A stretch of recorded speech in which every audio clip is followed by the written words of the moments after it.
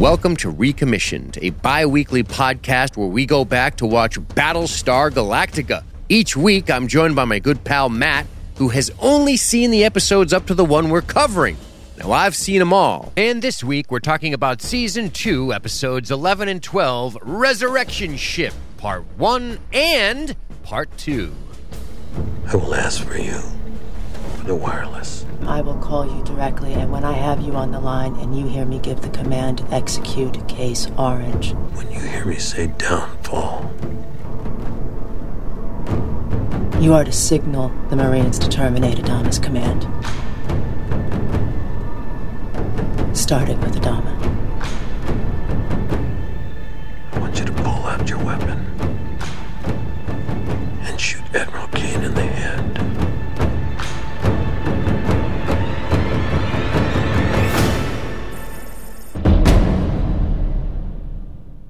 So last week, Mr. Anderson, we left you in quite a tense-ridden box, waiting to watch this episode. And aren't you glad that I told you last week when we were talking Pegasus that I said, we're going to do Resurrection. I didn't tell you what. I said, we're going to do the next two episodes back-to-back on account of their Part 1 and Part 2. Oh, yeah. And I watched them back-to-back. Absolutely, I was like, you did. Fuck that. Fuck a pause. Fuck a Going pause. right into this. We're not animals here, right? So, dude, we are going to talk about Resurrection Ship 1 and 2 in one episode. So we're going to kind of work through it sequentially like we always do. But I have been dying to get your impressions on this one, pal. Talk to me about it all. Kane, Fisk, Starbuck, Apollo. I mean, you got it all, pal. You got D kind of lurking. You got Gaius. You got fucking, what do we call her? Actual Six. We got Head Six. We got all kinds of shit going on, pal. We got Leo almost dying. Oh, baby. I can definitely say... President, kisses, promotions, admirals! Matt. Admiral. I mean, here we have arrived at my new favorite episode. Oof. This is a great so three-part. fucking good. Oh, my God, it's so good. So good. It's excellent. And, like, you know, I had my quibbles with the last episode, but even that wasn't that big of a deal. And this, damn, dude, nothing... You know, we'll work our way through it and talk about everything, but nothing jumps out at me as like, that rubbed me wrong, or that felt weird. It all boiled up continuously at this awesome rate where I could never see where everything was going to end up, and it was just such a good ride. Such a good ride of 2 episodes, man. I loved it. I fucking loved it. Yep, it was good, man. It was a lot of fun. I'm glad we're covering them back to back because we love our Battlestar Galactica listeners so much, Matthew. So we love them so hard. Every day I think about how they place themselves in my art, and I think to myself, I love them so hard, right? Got to do this for them. Even though we get like 1/10 the downloads of the science fiction film podcast. I thought to myself, you could love me harder as well. I'm just saying, I love you so hard. And I feel the power dynamic in the relationship is not healthy, according to my therapist. But no, I think it's safe to say we appreciate our Battlestar Galactica listener base, which is small and passionate. Exactly. Because, you know, let's face it, the show's been out of the limelight for 11 years. And we're in a bit of a golden age of television, I guess you could say, with a lot of choices. So I don't begrudge people not going back and listening to this. I guess it's just to say I appreciate all of you who listen to these episodes that I tell you what, man, they are a lot of fun to cover. And I've been looking forward to this grouping of episodes that are now wrapping up. And I feel like, honestly, you teased me with these episodes for a while. You're like, there's some stuff in season 2 I can't wait to get to. I feel like these are the ones. Had to be what you're talking about. These are the ones. Yep. So fucking good, man. And honestly, you know what? One of the things I want to say first off about this episode is, and I know that I've been talking a lot lately, and in the past, you know, most of this season of coverage, really, about how impenetrable the Cylons seem, and I've like been having my tinfoil hat on the whole time of like, I think they might be controlling everything. I don't know. This is the first time in the show, honestly, from the beginning, where I'm like, I feel like they legit got a victory over the Cylons, like really damaged them, really put up, the fucking boots to him in a significant way. Whereas other times, the way that other battles had played out, the way certain operations have gone, it made me wonder about, well, was that shit the Cylons were willing to sacrifice? Is this playing into their hand in some way? They always acted like Bond villains about it. Anytime you see the human Cylons talking about it, it was like, all according to plan. You're like, well, shit, are we ever beating them at all? This is the first time where I'm like, we're fine. You got some on them, finally. And good. You could say, as we wax poetic here, you could say that that's Admiral Kane's influence over this over the rest of humanity, specifically the military. Now, agree with or disagree with Admiral Kane's methods, because let's face it, they were very draconic. There's one thing that you can say is that when it came time for this operation to attack the Cylons, although it came at the behest of the planning of our favorite characters, as you would imagine, in a television show of Lee and Starbuck, notably, I'd say probably the latter had more to do with the success of the plan than Lee, because she is an outside-the-box thinker. We've seen her plan ops before. And I think it's really cool that we're seeing that when it was time to, when the hat drops, they're ready to rock and roll, as Al Pacino says about the crew in Heat. And these guys were ready to rock and roll, and they got it done. And Admiral's penchant for taking the initiative paid off for better, I would say, for the Galactica crew and the remnants of the human civilization. Now, you could probably argue that Admiral Kane's leadership under these circumstances perhaps reached its limitations as far as civilians are concerned, and perhaps she was not fit to run this fleet had Adama perished. But maybe under Rosalind she could have, but I don't think so. I don't think she would have played second fiddle particularly well. So I don't want to just broad stroke a character like Admiral Kane in a one-dimensional light. I don't think that's fair considering the circumstances. I think it's easy to second-guess her decisions. I do think that it's just and virtuous to challenge her decisions to execute people and to ravage civilian fleets and leave them to their death.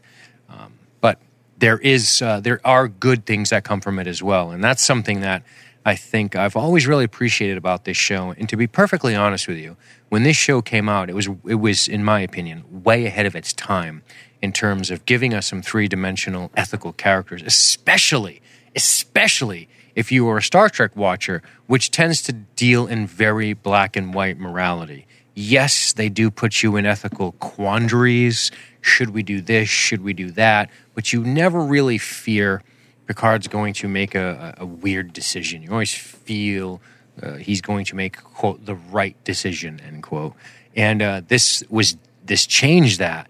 And then there was The Wire, and then there's Breaking Bad, and then there's Game of Thrones, and they really pushed the boundaries of that and really got into it. And I tell you, man, Battlestar Galactica, for some of its limitations, mostly in the tech department, although this was an exception to that. This episode clearly saved its shillings for the space battle.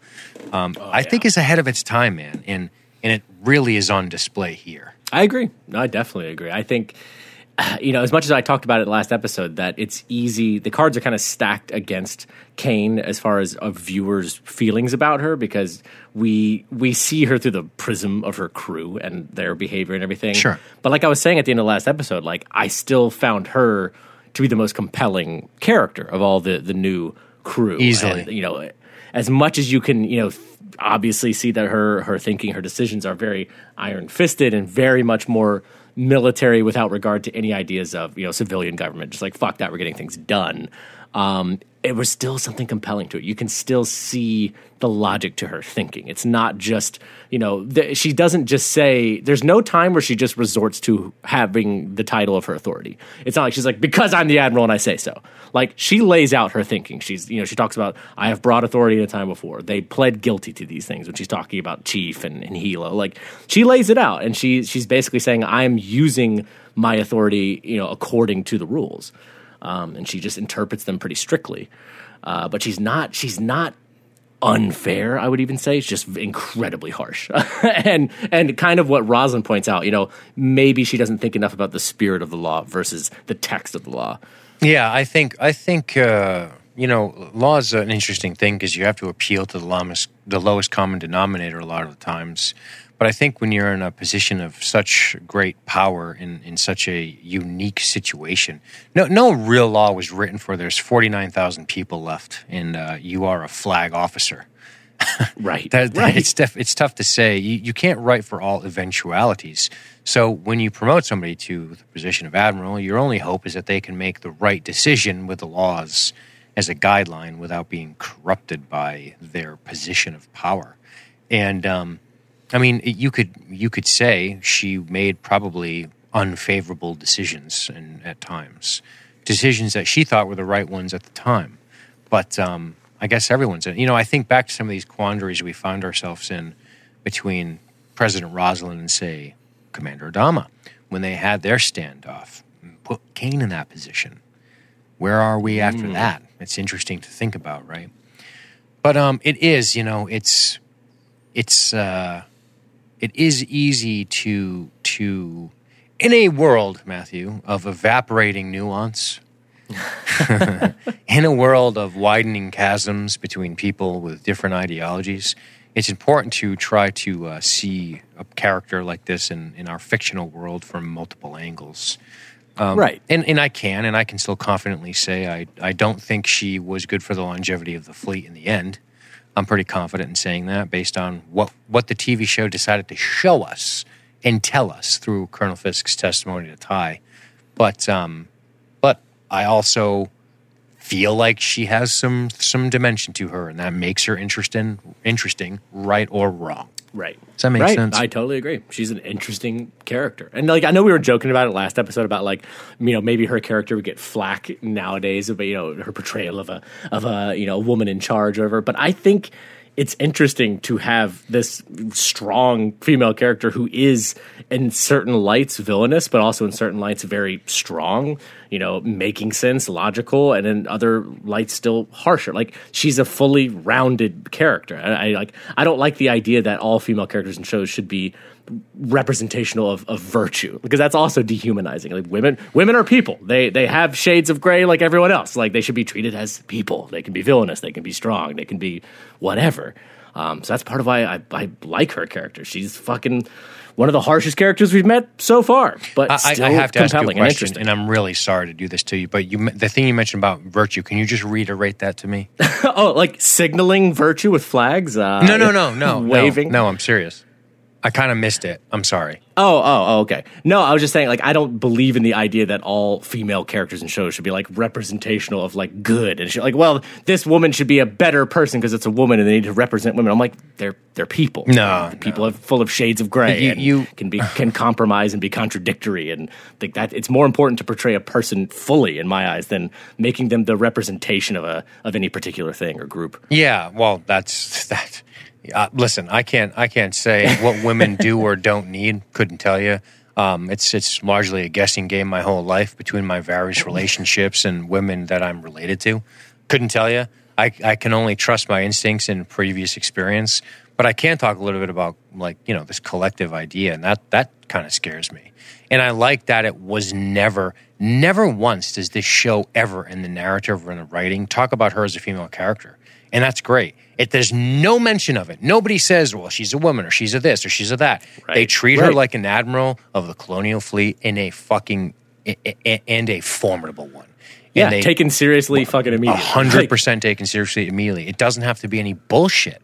And in fact, the only real collectivist thinking that comes up in the midst of this is when Kane refers to Rosalind as a teacher. She's like, this teacher is the leader of what? Right, and that's more profession. That's more like a profession prejudice, you'd say, more than it is anything to do with what sex somebody is. And that's one of the things I like about it. It was never you don't know what I went through as a woman. None of that. Admiral Kane doesn't want your fucking sympathy, dude.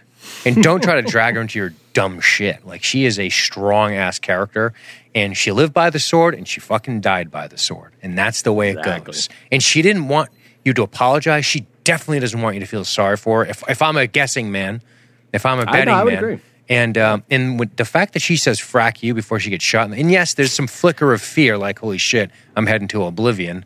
Yes, like anyone would. She doesn't beg. She's like, all right, this bitch has me. She's a Cylon. There's no way I can outfight her. No way. Not now. After what she's got the endured. drop on you too. And there, I wonder if there was a glimmer of her thinking of all the things she visited upon this person, but kicking her in the face. Maybe a little bit. She is a rounded character. She's not, in fact, a robot. But all that aside, like I'm glad it doesn't devolve into this, collectivist nonsense. It just stays with her as a powerful and strong individual that can inspire men and women. And men and women can learn from the mistakes she's made as well because she's an actual person, right? She's not a paragon of representation for a group, right? And that's what's so fucking cool about this show. And this particular 2 episodes are just so good. Totally agree. So fucking strong. Anyway, I do want to say this. Consider this a little bit of a teaser for you, and I beg you, don't look at anything. Oh, okay. But we're going to learn more about Kane as the series progresses. Oh, really? That's just a little teaser I'm going to give you, and it's going to come in the form of something largely dedicated to Kane that is going to be a bit of a prequel on Kane. And that something is called Battlestar Galactica Razor, and it focuses on her. Now, according to the timeline in which you should watch this, because it came out at a certain time, is in season 2. We're just not there yet. When we get there, I'm going to say, Matthew, next time you're going to go to your Amazon Prime and you're going to look up Battlestar Galactica Razor. You're going to watch that, and we're going to cover Razor. Oh, so is it one full episode? It's like a I guess you'd call it a 2-parter kind of about her and Six is in it and stuff. So it's I really think we should put it in the feed. Hell yeah! Because I think Admiral Kane, as characters go, does deserve a little more. I think it'd be cool to see a little bit more. And I know some people don't cover Razor, but I think we should cover Razor. I'm down. Yeah. And I know we're jumping all the way to the end, but to say like the moment she's shot and like you see when we cut to the funeral, like, oh no, she is dead. Like that wasn't a tease and she's shot in the shoulder. She's dead. She's gone.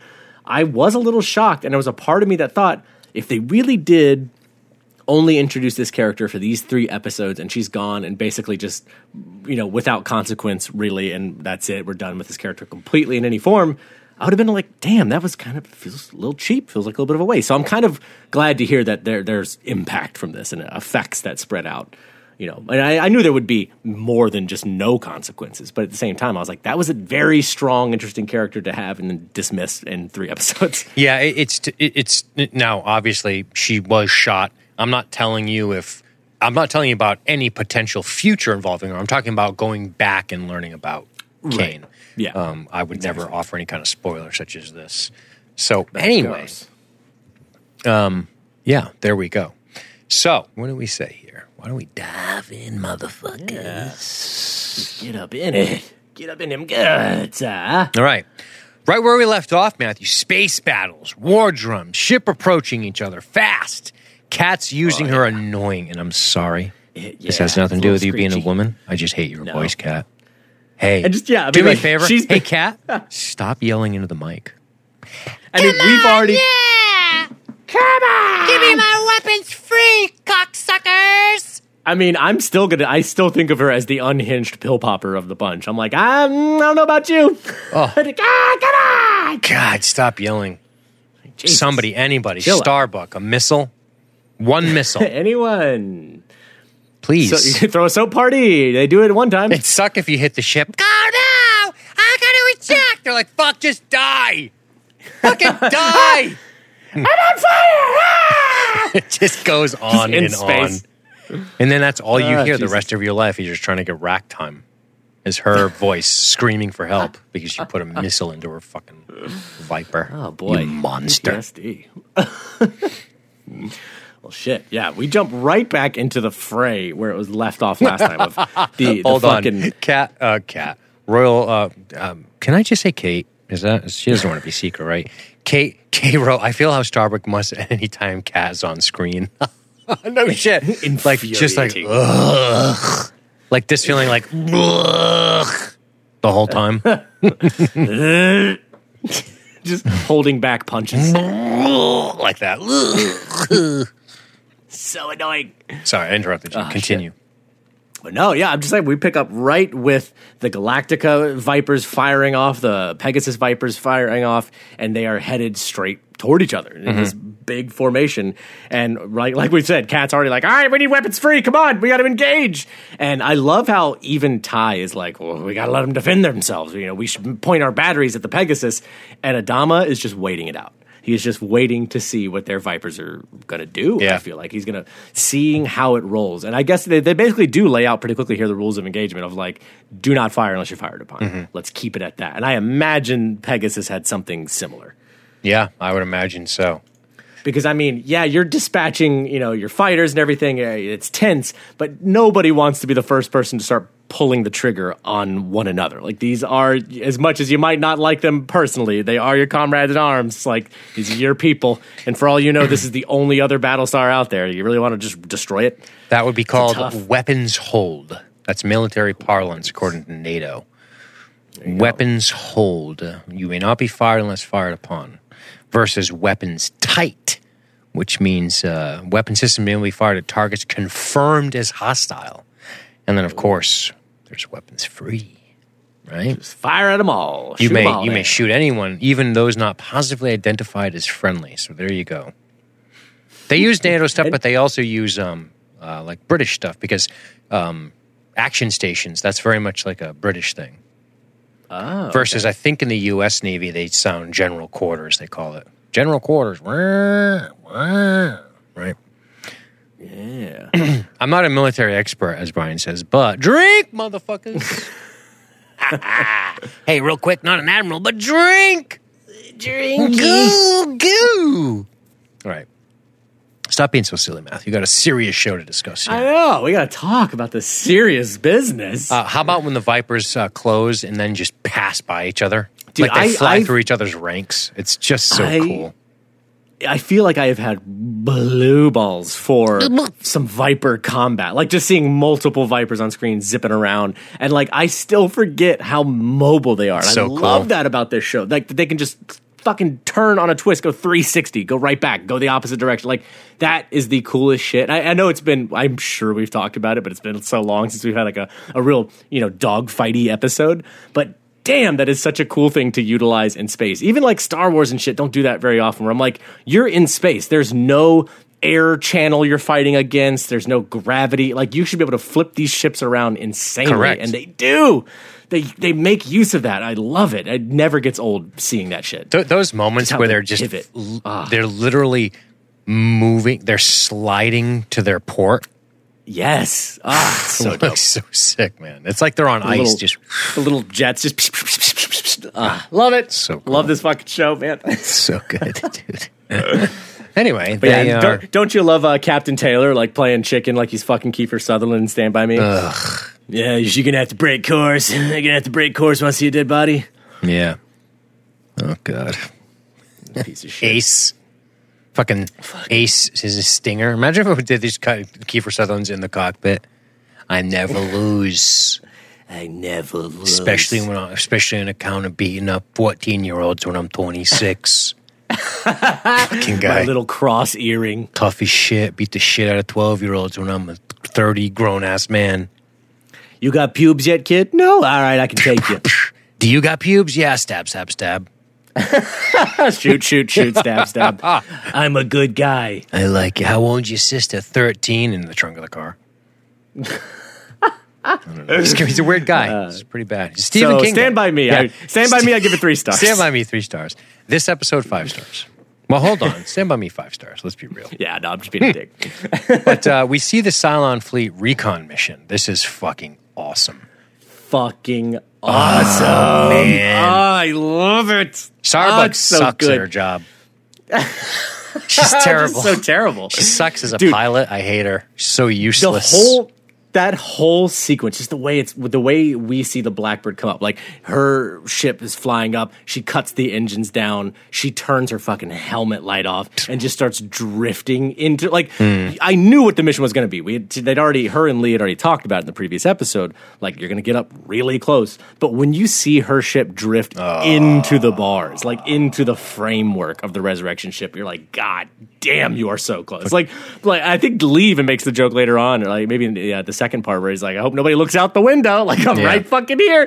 Like, anybody, if they just turn their head, you could just see this thing. She's all up in their guts. Gets deep, getting deep amazing in the belly. pictures.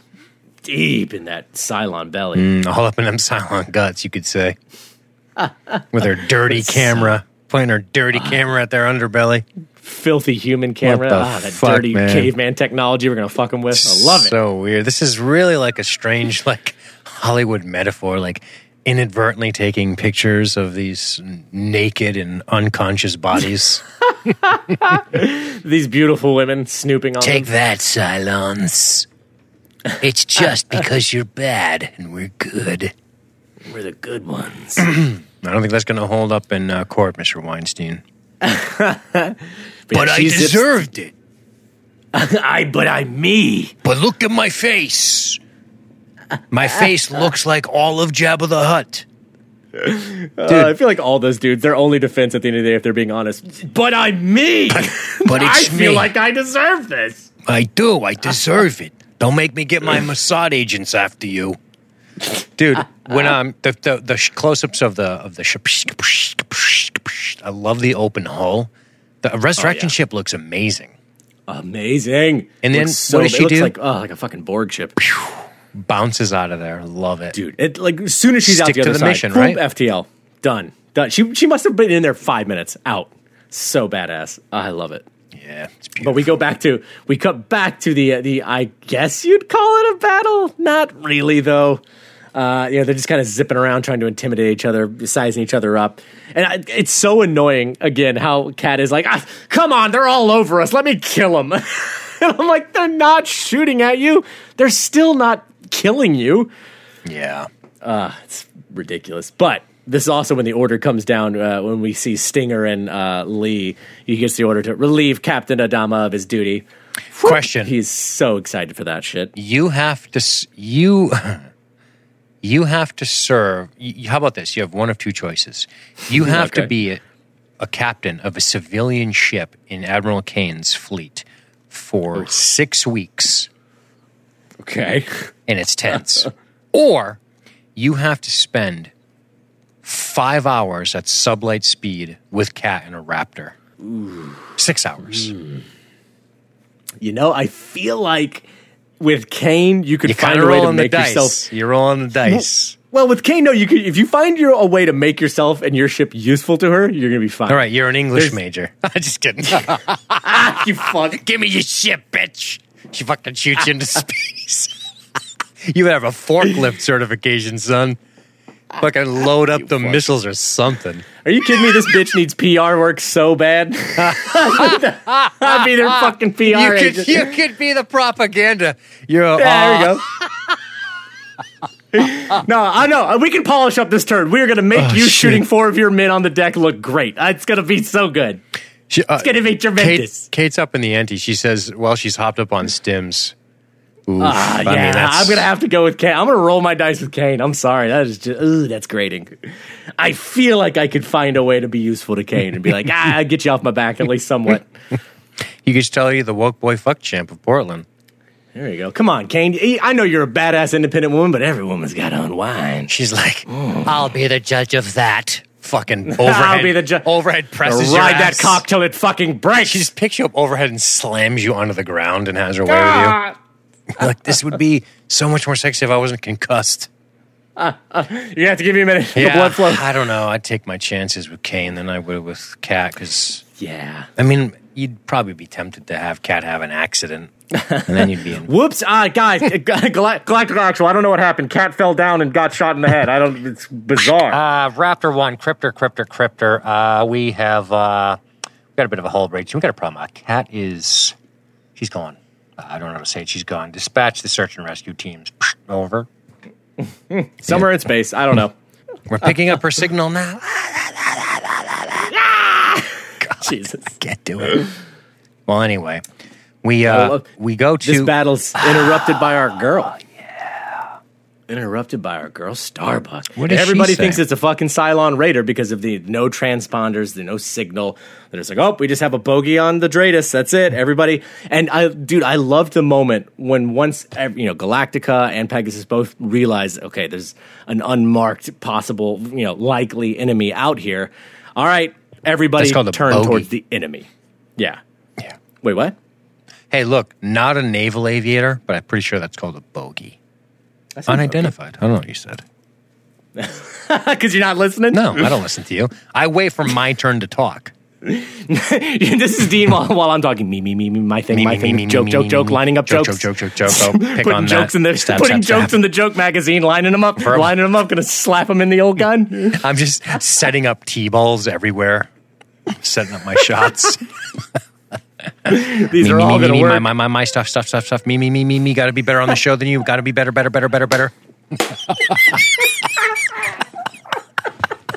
You have a fucking meter of shit. who's funniest at any given second. Holy I gotta shit. do top Matthew. Oh, fuck. That made me actually cry a little.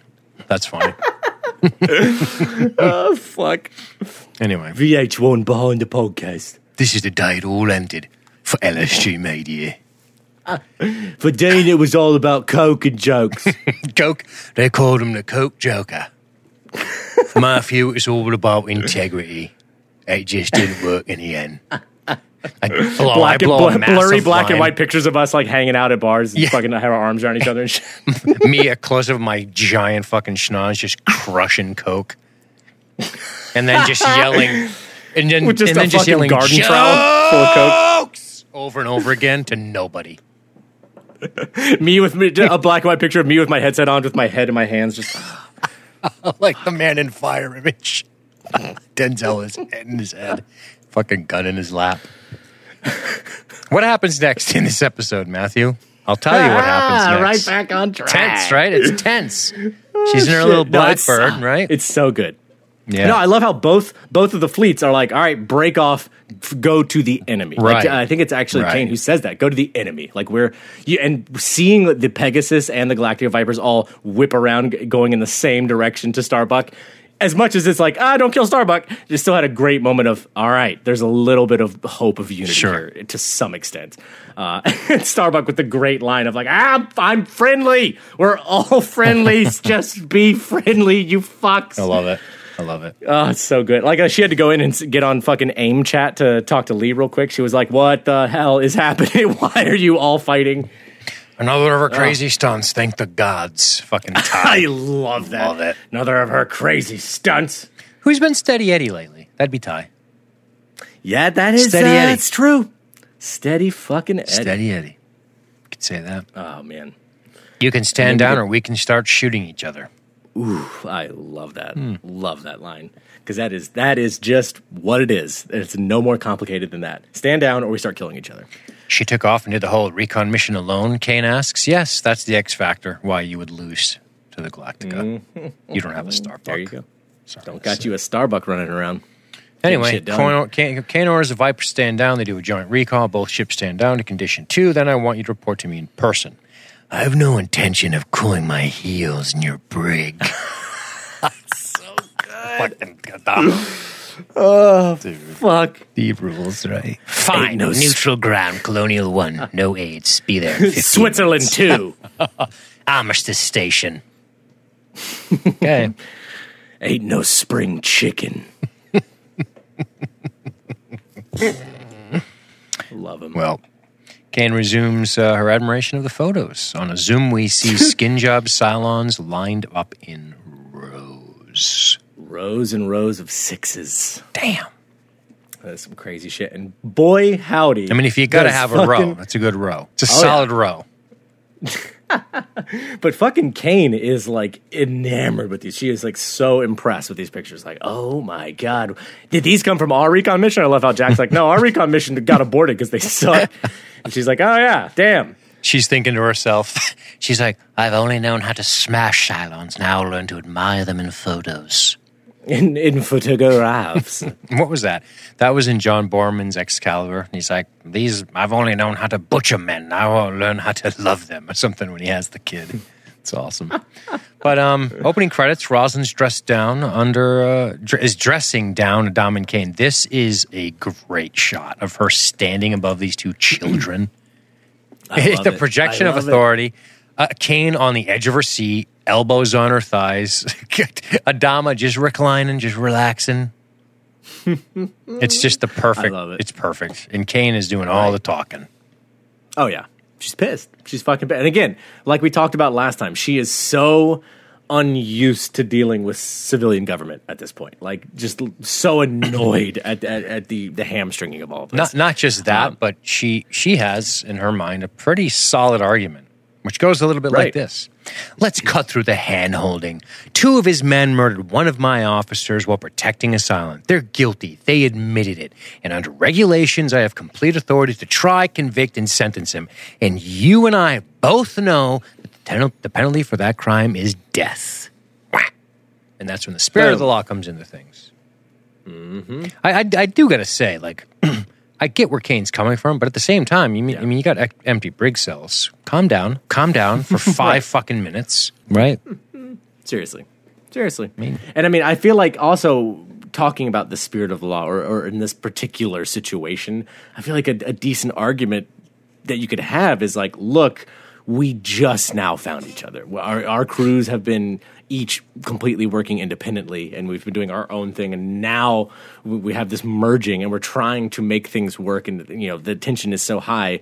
We've already had a death. Like, yes, one of your lieutenants was killed, and that's awful. That's bad. Not even talking about the situation and why, but at the same time, how is it going to improve morale amongst the Galactica and Pegasus crews trying to blend together that we're going to fucking execute to at least one very beloved guy? Hilo's kind of on the rocks to everybody lately for being a Cylon fucker, but everybody likes Chief. This is going to be a bad 20-year thing veteran in the Chief.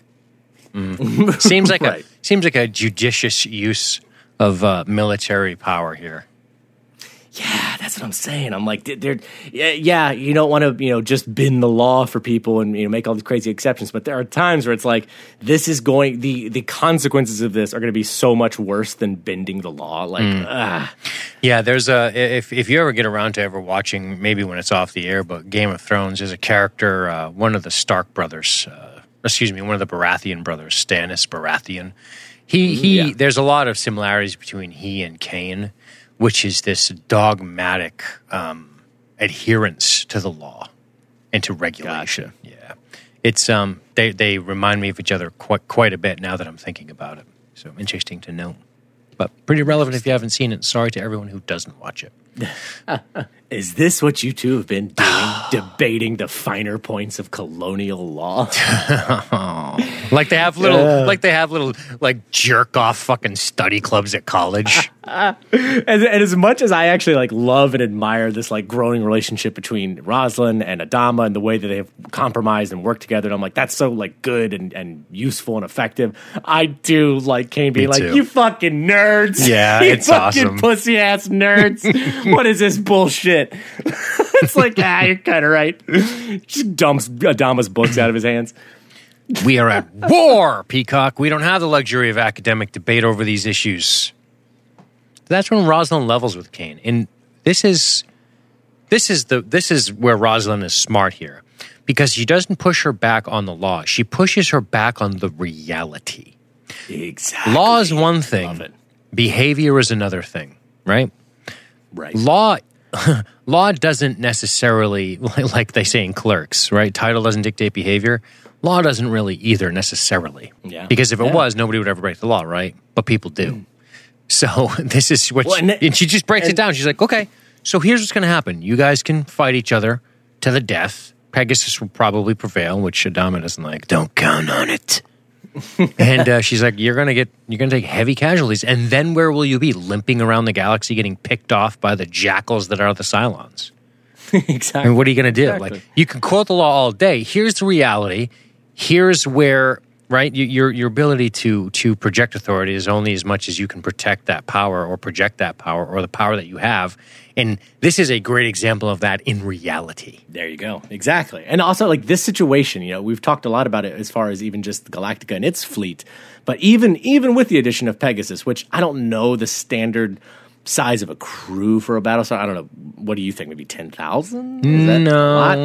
No. A couple thousand? I can tell you right. I want to say around 2,000. Oh, okay. All right. So somewhere in that range. Well, like, so adding them even into the fleet number. So we're still up around 51,000 people. Your entire civilization is 51,000 people. And the law is just an agreement among the people. And when the people are that... Right. And it's like, when the people are this small, as soon as that tips more one way than the other, it kind of doesn't matter what the aforementioned law is. Now we're just going to ignore it, like, because we have the power, force, and more numbers. Like, it doesn't really matter at this point. She's been pointing that out of, like, you can say you have the authority, but if Adama chooses to ignore it, you're still in a gunfight with another Battlestar. Like, that's where we're at now. So we're going to have to work something out, or we're going to kill each other. Nice. The Pegasus is called a Mercury-class Battlestar. Clearly one of the most technologically advanced, if not the most technologically advanced. So pretty impressive. Main batteries have 40 two-gun heavy batteries, 8 1x2 dorsals, 8 1x2 ventrals, 4 1x2 bow, 4 1x2 starboard and port, 8 total both sides. God damn, dude. And the series blood and chrome, there's a Galactica shown with 68 secondary batteries. They have a point defense system. Of course, that makes sense because you're fighting fighters. Close-in weapons system. Nuclear warheads and heavy missiles, ship-to-ship missiles. The air group. Now, this is impressive. They're basically like science fiction aircraft carriers. 80 Vipers. Whew. Goddamn, dog. Damn. That's a real projection. How many does Galactica have? That's what it's saying. The Battlestar Galactica was originally equipped with 80. Okay. At the start of the series, not so much, because remember, one wing was totally dedicated to a museum. Not even a joke, remember? Oh, that's right. That's right. Galactic crew component prior to its scheduled decommission was approximately 2,000. Okay. Yep. There you go. There's a list of Battlestars, which I will not say. Most of them are listed as destroyed, obviously. And then that's the armor. Battlestars are generally covered in smooth armor plating. Pegasus is a clear example. A newer Mercury-class Battlestar. Pretty cool. They can take a direct nuke, as we saw. God damn. Yeah, we saw that in the miniseries. Shit, that's right. Yep, took a direct hit. But yeah, they're seriously massively formidable. No fucking joke. No fucking joke, dog. So there you go. Nice. So let's move on, shall we? After the dressing down, Ross says, Destruction Silent Fleet will take precedence over all the considerations. After that, we will meet back here and resolve this issue. Love it. I love how Kane says, I'll suspend executions until after the attack. And Roslin makes it clear we will revisit this after the attack. Like, attack's over, success, good, execute the prisoners. Oh, fuck. That happened so fast. Right. But no, this is tabled, basically. We get our first promotion in the episode. There's 2 to mention, right? That is right. And I think first in the series, right? I mean, I don't remember anyone else getting promoted. I mean, just people getting their wings. Yeah, Right. True pilots. But yeah, this is one of my favorite moments with Kane, to be honest. It's fucking cool, man. She's like, you got fucking guts, and nobody else, like we've seen all series long, Ty is annoyed as shit by it. Everybody else kind of, gets annoyed with her. And even Kane is pointing out, like, it was reckless in a sense, and you were disobeying orders, and that pisses me off. But at the same time, you got the fucking job done, and that's what I need. And I love that she just recognizes that usefulness, that efficiency, that fucking fearlessness. That's one of Kane's strong suits, you could argue. She can probably see, well, I don't know, it's tough to say, right? Well, it's funny when I think of her hierarchy of decision-making. Like, she sees usefulness, she can recognize competency, but then there are just these hang-ups that, like, she's willing to sacrifice the chief, or should I say execute in her mind, which is fraternization with a Cylon and plus murder. I mean, it's tough. The addition of murder. But yeah, she makes Starbuck a captain, so she outranks Lee, which is hilariously cool. And they're probably not going to go back and take that away, I would imagine. I would imagine, of all things, Adama would respect Admiral's decision to promote Starbuck. Right. And the way I felt about it, too, it was kind of one of those things where I imagine Kane being, like, surprised that Starbuck hasn't been promoted already. Being like, you're still a lieutenant. Interesting. Like, probably also chalks that up to, like, Adama not seeing what he should or something in her mind. Yeah, I like it. So she makes her captain and then says, you're the commander of the air group, right? Fucking A little crazy. confusing because you're saying commander, but that's... Captain, commander of the air group. She's captain CAG. and commander of the air group. She needs a CAG with guts and initiative, like you said. Kane notes that Stinger will be replaced. Bad day for Stinger. Shitty day for him, but he's an asshole, so screw it. Like a stupid name. Stinger? Dumb name. Really? That's your name? They talk about Lee. Starbuck wants him on the team. Do you always get what you want? Most of the time, sir. Good, me too. You can have him. And then she proposes the idea that Starbuck's going to go for it, where she's like, well, I think how we go back to the colonies and kick the frackin' Cylons out. That's I the think best Starbuck idea I've heard brings all it day. up first. No, I'm pretty sure it's Kane who actually brings it up, and Starbuck is like kind of surprised and like, hell yeah, nobody else has said this. You sure? I'm pretty sure. I will say that our ultimate goal, She says, I hear you want to return to Caprica. You're right. Kane brings it up, but apparently that was just a writing choice to be done off screen, which Kane has heard the scuttlebutt of Starbuck's desires. Oh, there you go. Yeah. Well, that's true. We're both kind of right. Yay, high five. Yay. Yeah, kick the Cylons out of their homes. She asks Starbuck what she thinks, as you already mentioned. And Rosalind and Adama talk. Dude, I cannot wait for your take on this scene. Dude. What the fuck did your mouth just fly open? Oh, yeah. I'm honestly still figuring out how I feel about Rosalind in this scene. I was like, holy shit. I truly never thought I would hear her say this shit. I'm like, you gotta kill her. You gotta assassinate Whispers, her. And I've got to kill her. Got to kill her. And Adama, I'm not an assassin. And he's fucking not. Like, him being asked that is, it's so good. Because Boy, that is a big ask of that relationship. It really is. I mean, really there's a lot of chips in the bank, right? I mean, but that is a deep, I hope you got withdrawal protection, because deep withdrawal on that relationship bank. You're going way in, pulling out all your savings and hoping you don't overdraft.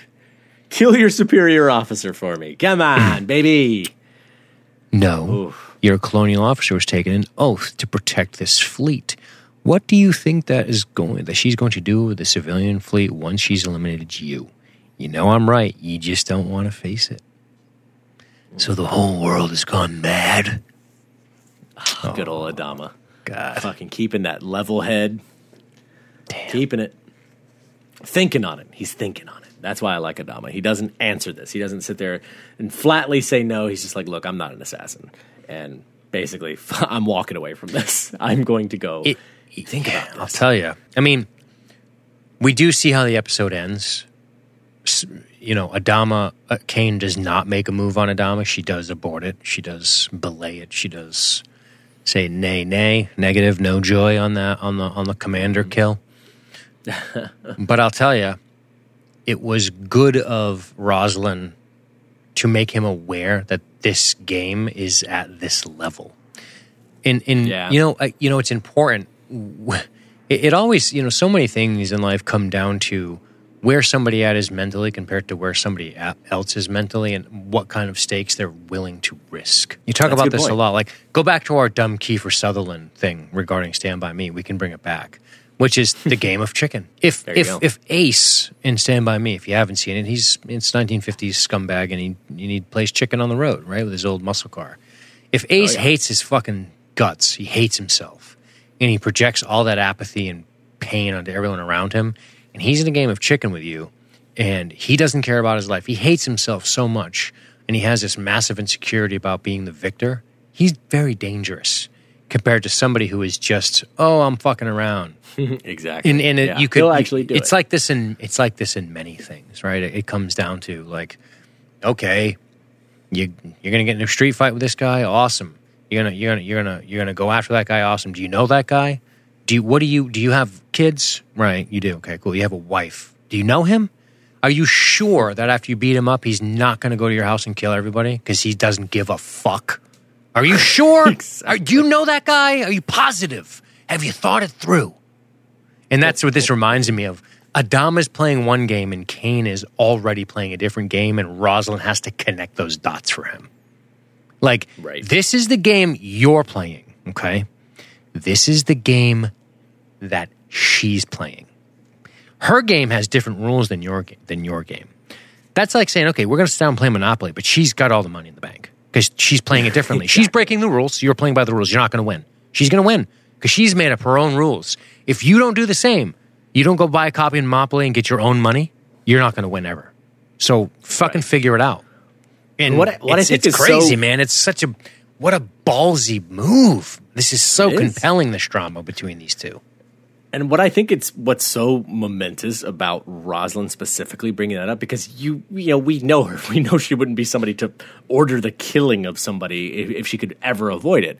But once in her mind, the fleet of civilians are so at risk, and I think all of this, this information drifting in from Ty talking to their XO and people talking, the scuttlebutt getting back to her, this information about the civilian fleet having been stripped, all of these things. Her connecting the dots of if Kane is in charge of the fleet, they're going to be considered disposable and they're going to be considered beneath the military and at their means only. And once I think that's the bar for her. Once the civilian fleet is directly at risk of something like that, she can't allow the idea of Kane being in charge of them. Of course. That's when she's she like, is fuck it. bound by the colonial, whatever you want to call it, constitution or whatever their articles of faith or whatever the fucking, I forget what they're called. The quorum? Yeah, something like that's the advisors. Whatever their constitution is for her to protect the people. That's mission one. And I mean, and it's in her mind, they are all threatened because of Kane's ability to want to ravage civilian fleets. Now, I don't even know if she understands that at this point, but Rosalind can see right through Kane. And this is a skill that Rosalind has. This ability to size people up. Now, Bill has a different relationship with Kane. He's known Kane for many years. We know. I don't know how well he knows him. It's speculated that he knows Kane. They know each other by their first names, and probably under very nice circumstances. Like, we're not at war anymore. We're not being threatened. Oh, we're at a function. Oh, we went to this thing. Shake hands. She is who she is. I am who I am. Whatever. Fine. Like, Rosalind doesn't have any of this. Rosalind just sees her for who she is in this moment, and she can see her pretty clearly because she hasn't been talking to Colonel Ty. Colonel Ty doesn't report to the president behind Adama's back. He'd eat a bullet before he did that, right? This is just pure instinct, and that is fascinating, and that really says something about Rosalind. Ty's literally getting information from an eyewitness that he's fucking pumping for information via liquor. Exactly. And it takes both of them to tell Adama, listen, dude, right? Adama doesn't want to see it. He doesn't want to face it in a sense. There's part of that too. Right. But yet he's already been willing to dispatch Vipers completely, basically commit mutiny and be like, we're done. We're going to fight. We're going to, if that's what it's going to come to, we're going to come to it. But yeah, no, I do think it's a different level of proposition, the idea of you need to personally assassinate her. You need to get that done. Right. That's intense. Big ask. Yep. But Boomer's medical report. Baby's okay. No permanent damage from the attack. The attack, is that what they're calling it now? Adama says they were not from the Galactica. They were from the Pegasus. So what? What about healing the chief? I heard they're going to be executed, Sharon says. I'm not going to let that happen. How are we going to do that? Isn't Admiral Kane in command? I'm going to tell you what. That line, really manipulative. That is that's that old Cylon programming kicking in, I think. How are you going to do that? Isn't she in charge of you? Doesn't that offend your monkey ego? I wish you would have said it like that.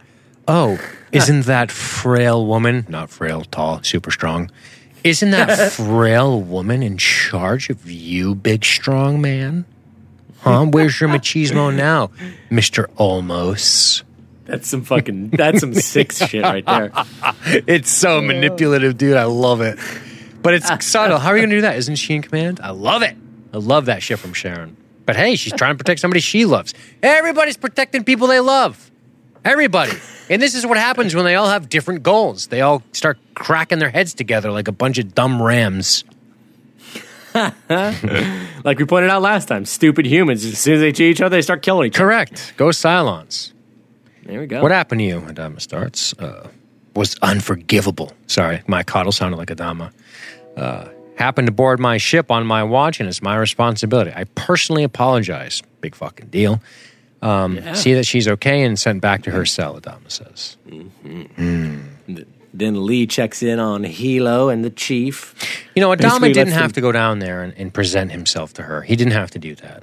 Oh, absolutely not. But that's the thing. I know that there is that relationship He's fond of her. that he has had with Sharon. Yeah, that he can't just dismiss. And we've already seen Adama question the idea of like, well, if they're a machine, but you can feel that much for them, like, does it matter? And so that's definitely rattling around in his brain still. He won't admit it, but he still has a fondness for her. Yes, I agree. Chief and Hilo? Chief and Hilo getting to find out the old man went to war for you.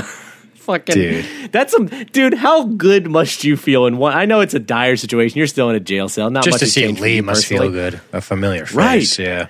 But also to hear that, yeah, the Commander Adama himself dispatched Vipers to go attack Pegasus if need be for year 2 dumbasses. Right. Like, well, damn, they definitely care. Lee goes, I gotta be honest, Hilo, if it was just you, you'd probably be dead. But Chief, I mean, Yeah. I need my planes to fly. Remember? Need my knuckle dragger. That's what he said. I think he literally said that to him. I need my planes in the sky. Need my good mechanic boy. Get in there, ape man. Well, how many different kinds of stupid are you? Lee says. Good news, you aren't dead. The firing squad's on hold after this big op. Lee breaks it down. Mentions how the Pegasus Galactic almost shut each other up, as you said. Let's go over to something we haven't seen in a long-ass time. Yeah, man. And I'm not talking about a half-naked six. I'm talking about, first of all, this piece of real estate. All of Oh, it. my God. And Gaius is like, I'm bored of this place. Dude, are you? You're bored. Really? The 6 You foot rich tall fuck? lady in your bed, you're bored. Come on. I don't. I've got naked women in my palatial mansion. Yes. I'm bored. Look at this huge lake at my behest. I'm so bored. I'm bored with it. It bulls me. I'm terribly vexed. Well, no, that's not really what he's saying. He's saying, I've lost interest not in you in this place. I suppose you don't really miss it anymore. Right. And I love this line. I love this dialogue from her. It's so Is she just interesting. always dripping with the highest rating seduction stat you could have in a role-playing game? Just Basically, everything drips out of her mouth. She just oozes sensuality at all times.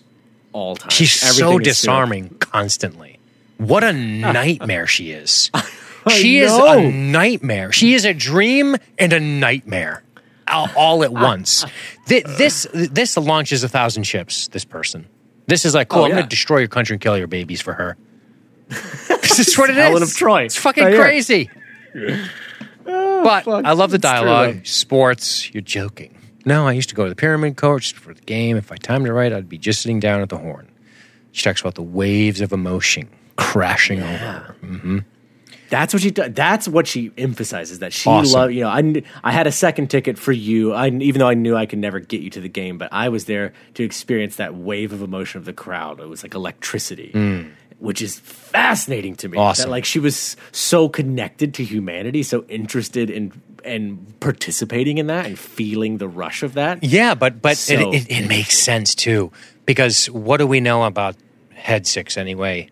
Would you call her a thinker or a feeler? If you had to pick one, not saying she's dumb and doesn't think. That's not what I'm saying. Right. But man, she is a she's sensual a feeler. beast. Like that's true.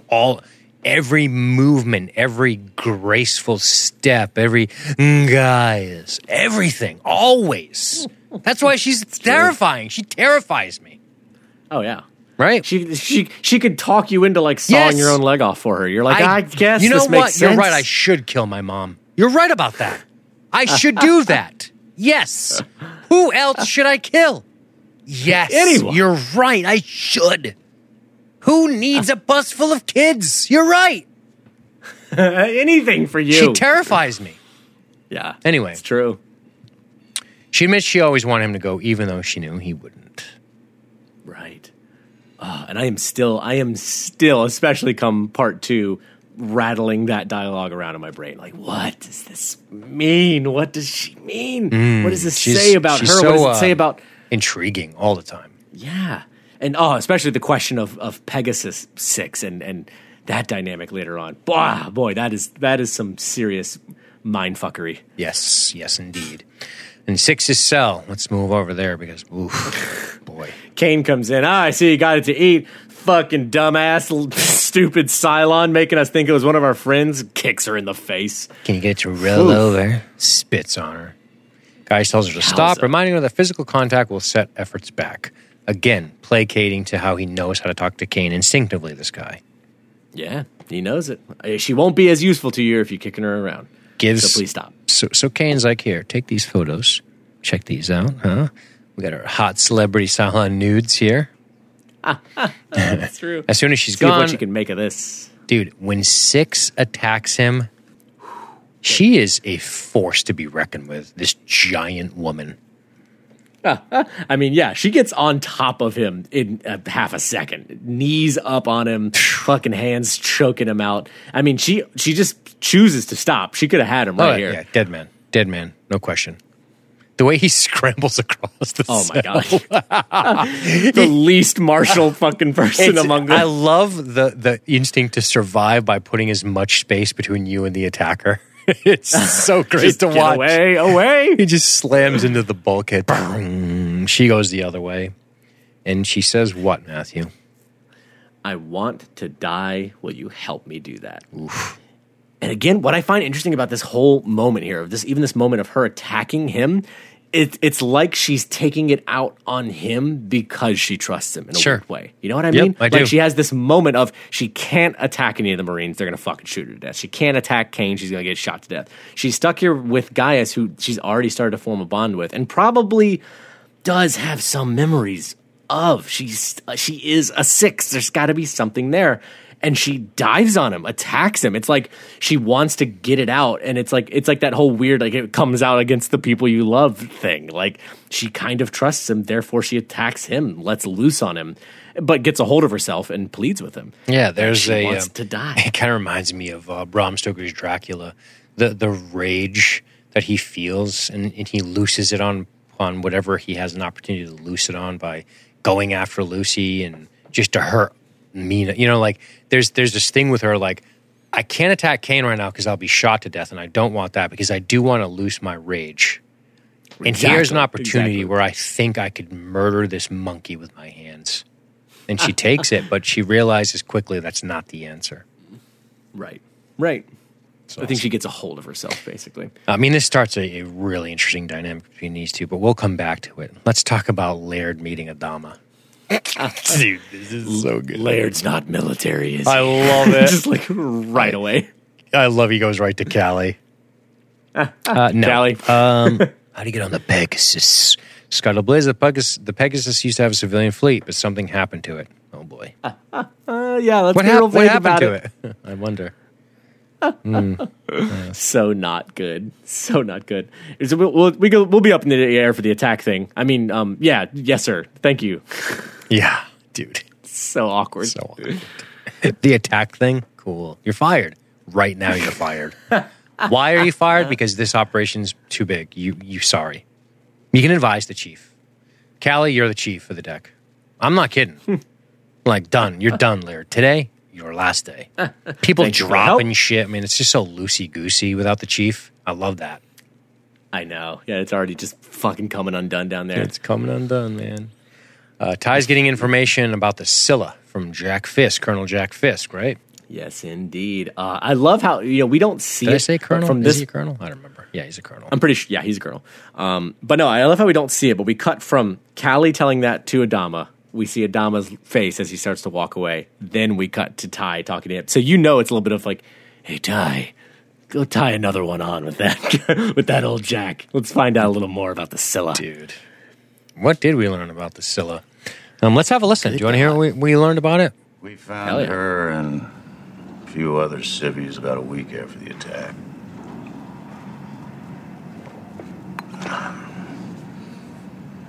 They were good ships. FTL drives, some weapons even. A lot of potential spare parts that we could use on Pegasus. So, the Admiral made a decision.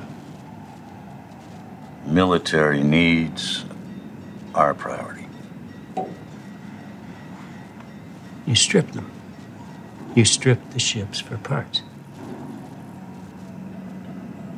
Sweet mother of Artemis. How much equipment did you take? You take their jump drives? Left all those people marooned out there. No, not all.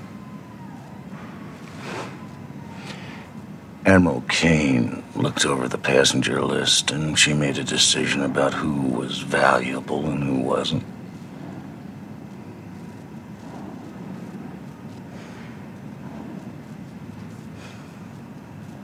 Scylla was the toughest. Laird and 15 other men and women, they were all traveling with their families. Wives, husbands, children.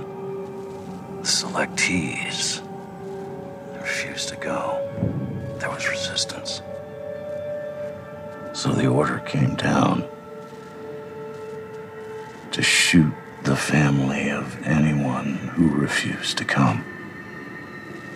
Leadership 101. Doo-ba-doo-ba-doo-ba-doo.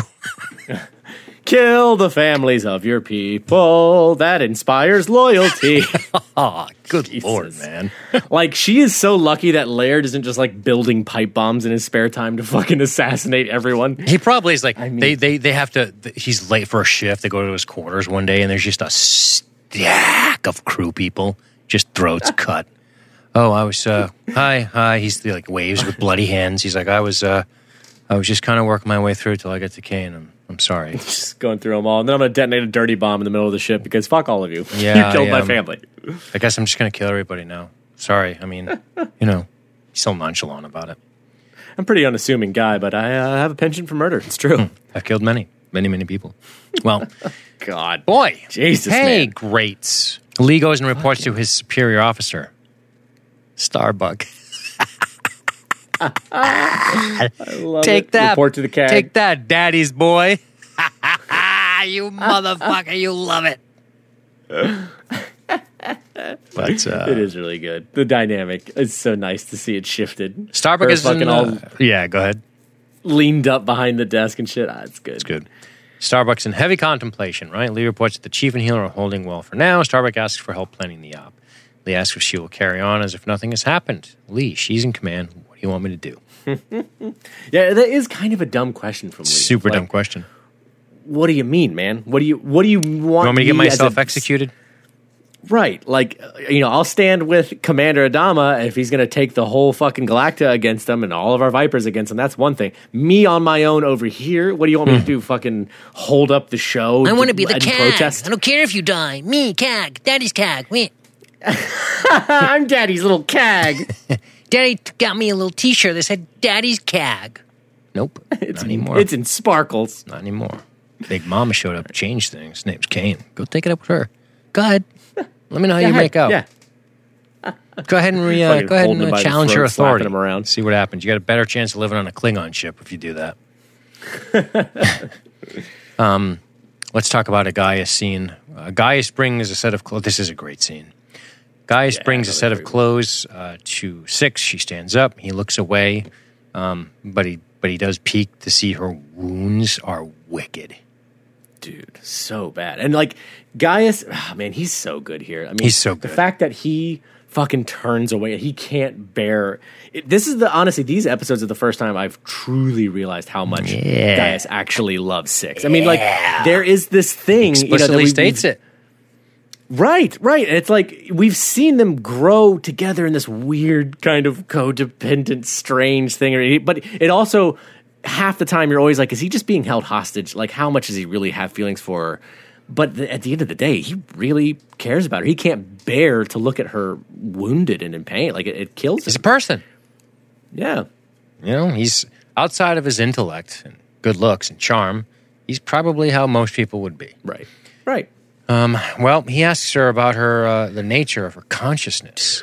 And this is great. Huge. She reveals, I'm a soldier. I had a mission. I thought that when it was done that I would die, that you would kill me, that I would download into a new body, be reborn, but you didn't kill me. The things you did to me, the things they did to you were wrong, evil. I am not one of them. You have to believe me. Things are going to get better for you from this moment, I promise. And what does she say? What does she fucking say? I want to die. Still, yeah. But you That's know all she you wants can't then. die. Your consciousness will merely transfer and you'll wake up in another body. Not if you destroy that. This is massive. This really is. Not just the information that we get about the resurrection ship, but this character, this 6, her thought process. Holy shit. This has to make you I really need your thoughts on this. And I have questions for you if you don't arrive with these thoughts on your own. So please just go. Ooh. I mean, for me, all I could think about was the individuality of Cylons. Like, that's what it brought up in focus for me. I was like, okay, shit, like, this is truly what's interesting about this one in particular is that she is, and I don't think this necessarily applies to all Cylon agents who are embedded amongst humanity, but she just flat out says, I knew what I was. I knew I was a soldier, and I knew I had a mission to complete, and I did it. So that's something already different right there that I do think is genuinely different from the Galactica boomer. Like, she knew. I don't think she ever had a moment, I'm talking about 6 now, this 6, that she, ever doubted that she was a Cylon. She flat out says she knew. She says it. But in that same time, she's also saying she wants to die, and to die for real, to not be downloaded, to be gone. And that to me sounds like such a particular and individual desire. Like, that is not Cylon programming. That is an individual saying, I don't want to be a part of the Cylons anymore. I want to be gone. I don't want to be resurrected. And how do we prove that this is exactly what she wants and not a grand manipulation? How do we prove it? By her revealing intelligence crucial to the fucking Cylon secrets. Right. I mean, her pointing out the intelligence tells you that she is completely and utterly broken in spirit. Right. That she wants to die forever. So bad. Yeah. And she's willing to give it up. Willing to part with crucial information about the capabilities of the Cylons and their resurrections. That's fucking massive implications. It shows that they aren't just being programmed by some hive mind somewhere, that they are individuals. At least this one is. Right. And it makes me wonder about how, if they're once kind of disconnected from the system in some way, that their individuality starts to grow on its own. Like, they start to, them being away from being part of the Cylon fleet, like, it nurtures this like weird human-like consciousness. I don't know, man. I don't know. I mean, it's more so human fucking than human, we say over at the Tyrell Corporation, Matthew.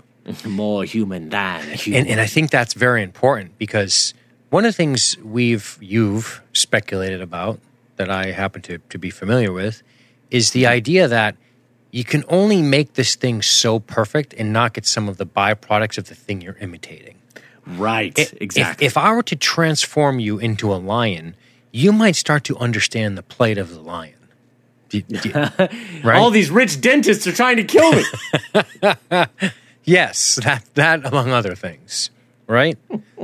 Finding food every day, not getting your fucking jaw kicked off, right? Yeah, there is something right that matters. You start to, if you are put in that position, it is saying yes, walk my. And I mean, it's not that simple. This is a little more of a literal transformation into the being in question, so you can properly infiltrate it. I don't think a a centurion grapples with these consciousness questions of identity and things of this nature.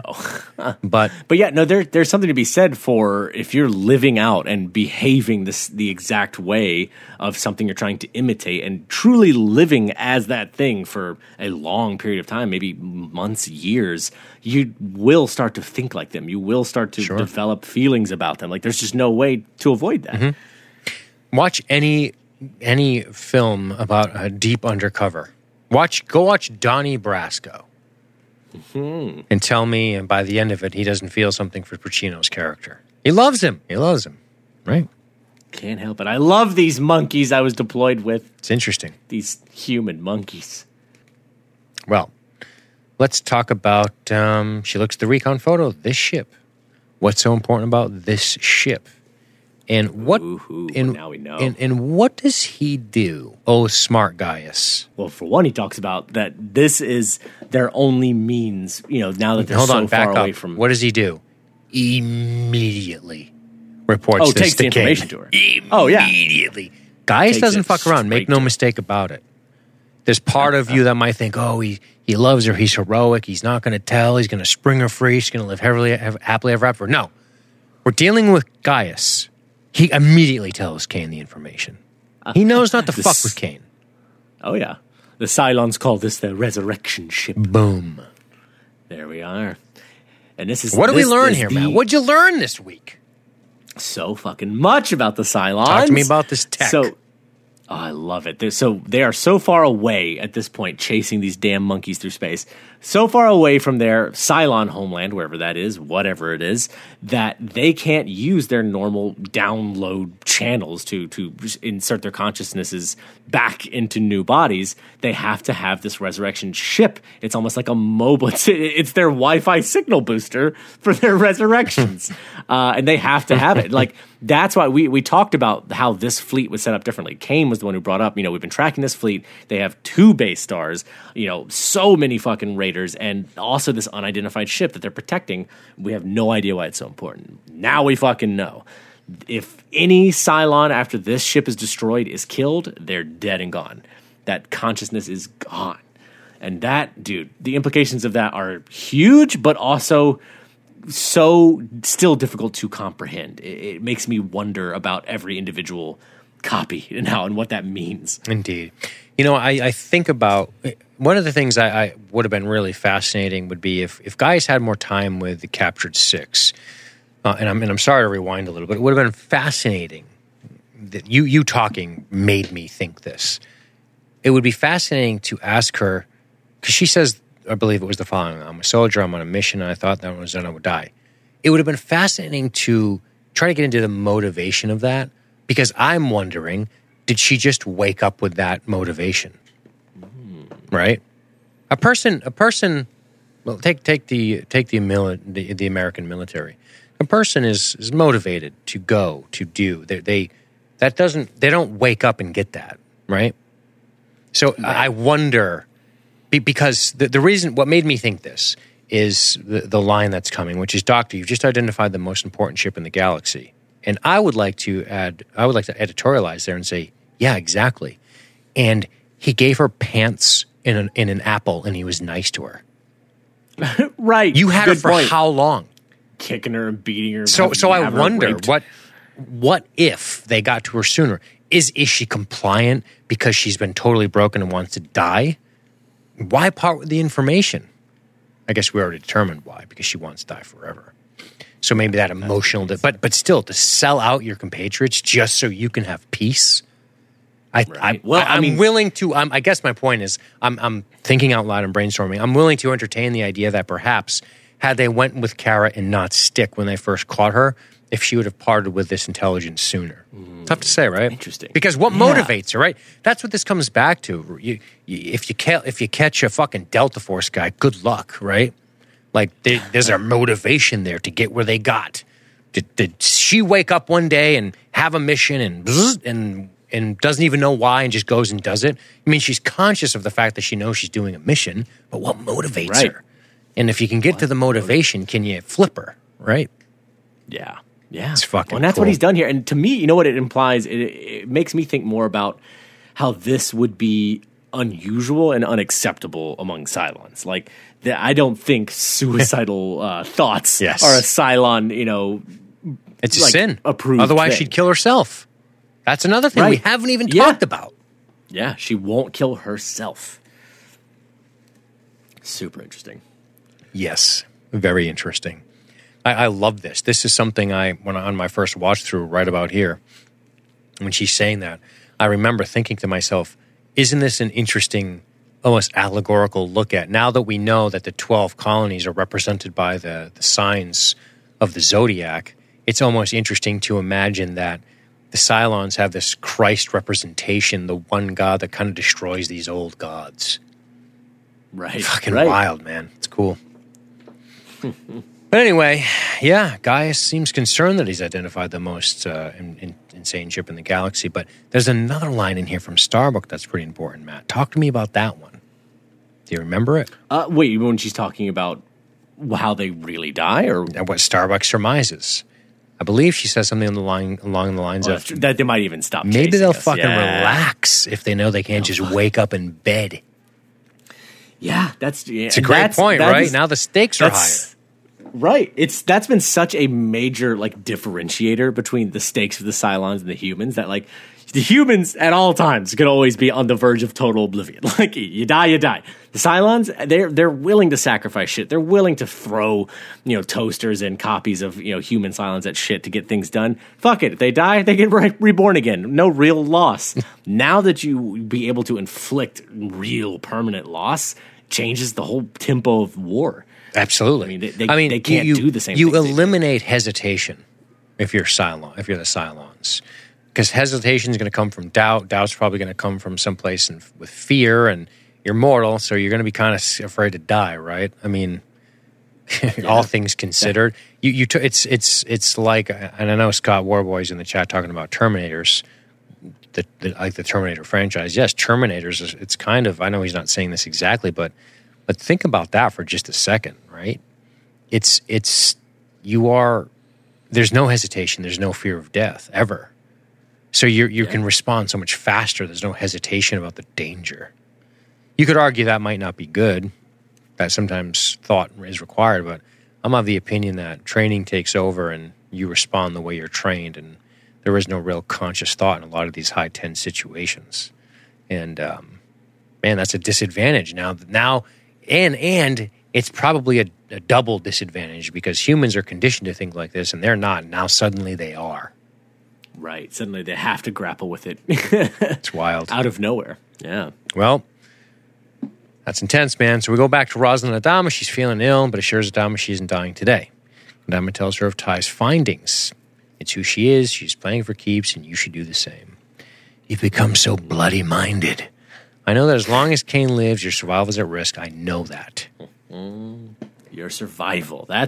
We are hovering around this word in these episodes. We are. Survival. We sure are. What does it mean to survive? What is it worth to sacrifice to survive? And a lack of hesitation. That's another thing Yeah. that comes up. Kane mentions it. It's what can I get you? This is fucking heart-wrenchingly adorable. A new body, perhaps one of those Cylon models from the Resurrection ship. I can't see you as a blonde. You'd be surprised. Me in my younger days. Commander, she won't hesitate to kill you. Don't let her. Indeed. I love it. That is such a powerful line from her to him. Now that they've been through the amount of things they've come out of the other side of together, you know, been through so much, distrusted each other, have come back to trusting each other, and I think their trust is very tight now. And her saying that to him with confidence that sticks in his brain, man. I'll tell you, when I first watched this, I remember thinking of this impending doom for Rosalind by the way she was talking about his survival, not ours. Yeah. Like she's already resigned herself to, and that was just disturbed the shit out of me. Your survival, kill you. I mean, she clearly knows his implications for her should he go down, but she doesn't say it that way. She puts it all on him.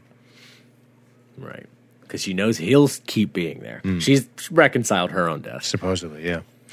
Well, Helo and the Chief says he's going to make some changes when he gets out. I like this contemplation of I might get executed, so I'm going to change my life.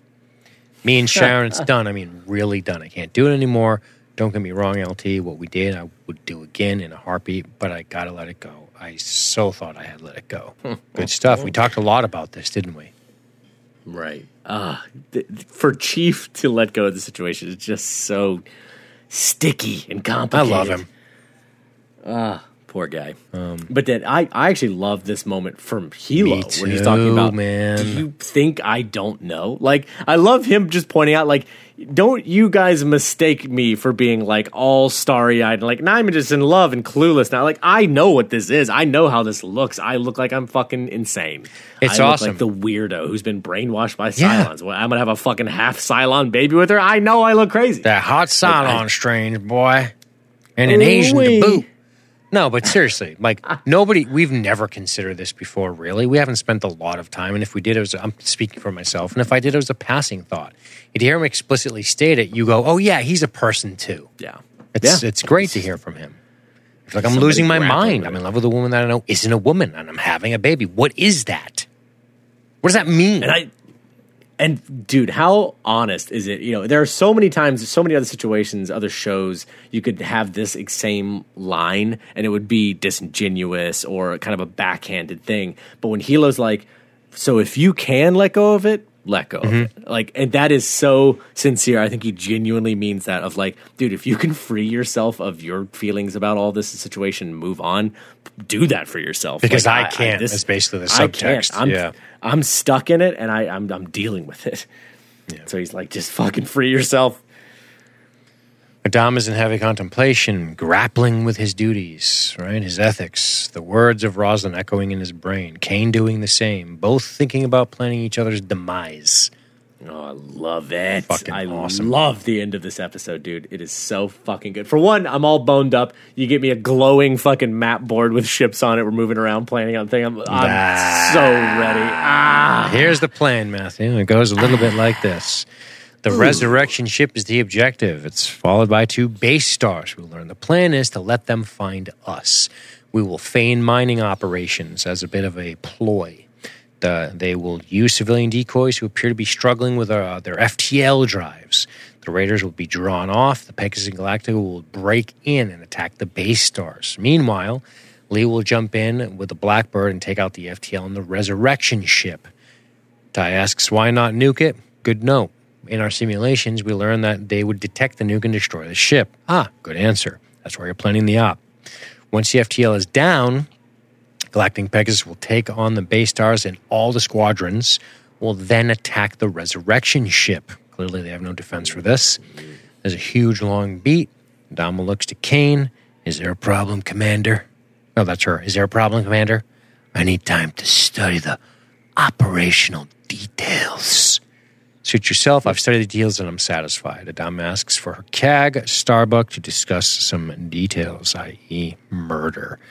But I love the plan. I love it, dude. I just love the idea of pulling away all of their defenses and leaving this thing defenseless. And again, I know they were going to use it. It's like it's fucking Chekhov's gun once you introduce it. Of course. But the fucking Blackbird, it's like, oh, hell yes. Sneaking in, taking out the FTL drives. I just love the sneakiness of this whole operation. But like a good dungeon master or game master, they take it away, right? It gets fucking smashed up. It gets blown up. Oh, yeah. But it's good. You let the players have their fun, but you can't let them have that chip the whole time. It's too powerful. Too powerful. Uneven. Uneven. Tipping the balance. On Imba. Imba. All right. So Kane, on the way back to the Pegasus, she tells Jack that she wants detachment of Marines on the Galactica. Loyal. Razors. Hand-picked, yeah. Hand-picked razors. Very cool. And then we go to Adama tells Starbuck he has a mission that you're not going to like. I love this editing here. I don't like it. My buddy, dude, my buddy Mikey, he said this line so many times back in the day. I loved it every time he'd say it. He's like, dude, my favorite part of this whole show, almost. I want you to pull out your weapon and shoot Admiral Kane in the head. It's so not shooter, not killer. Pull out your weapon and shoot her in the head. Make sure it's done. I want her brains all over the CIC. Good Lord, are you sure? Are you sure? God. Because God, that's so intense. So fucking intense. And I mean, the fact that we're cutting back and forth from each of them plotting the same thing. Who's going to get it over the other? Like, how is this going to actually work out? And honestly, Jack, her XO, and fucking Starbuck each having the same stern, I kind of can't believe what you're asking me face. Indeed. I like Operation. He doesn't say Operation, but when you hear me say downfall. Okay, dude. Real subtle. Not Strawberry Fields. So good. Strawberry Fields forever. But yeah, I love how coy about it Kane is. Like, Kane is still kind of making it much more like bureaucratic sound. She's like, execute case orange. And he's like, shoot her in the head. I know. It's the only way to be sure. Good. So good. Awesome. Well, that is part 1 of Resurrection Ship. We are going to take a brief break to top off our drinks and, go to the bathroom, all that fun. Hit the head. And we will be back to wrap up our coverage of Resurrection with part 2. We'll see you guys in a couple of minutes. Attention on Pegasus. Prepare to launch attack squadrons. Copy to Galactica. Aye, sir. Sentinel Galactica. Prepare to launch attack squadrons. Starbuck, Pegasus, Resurrection Ship 12 low at 15. Watch your intervals.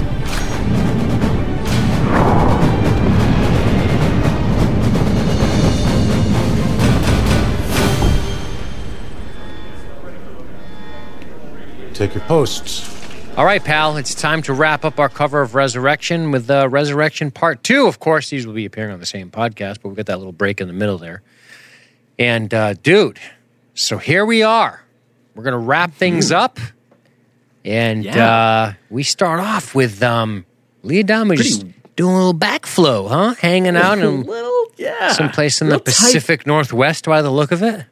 It's kind of. It did. I actually wondered. I was like, where the hell they shot that? But yeah, interesting, tight focus on Lee for the beginning of this episode. And even later on of him floating peacefully, drifting along in the water, and then starts to get the sun in his eyes as he looks up and sees a fucking Cylon Raider pouring down on him. And then it turns away and we see he's actually just floating alone in space. Fucked. And then 48 hours earlier. Yeah. Dude. Jesus. By the way, crazy. I just want to say, great backfloat. Yeah, and dude, I was thinking the same thing. I was like, dude, every time I exhale, my feet are dipping back down, and I'm like, better breathe in again.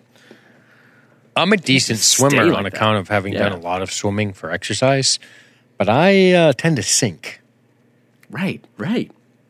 Yeah, I'm a good swimmer. I can do a backflip for a while, but my feet don't just stay all perfectly aligned with the parallel with the water. Right, I know. Just forever.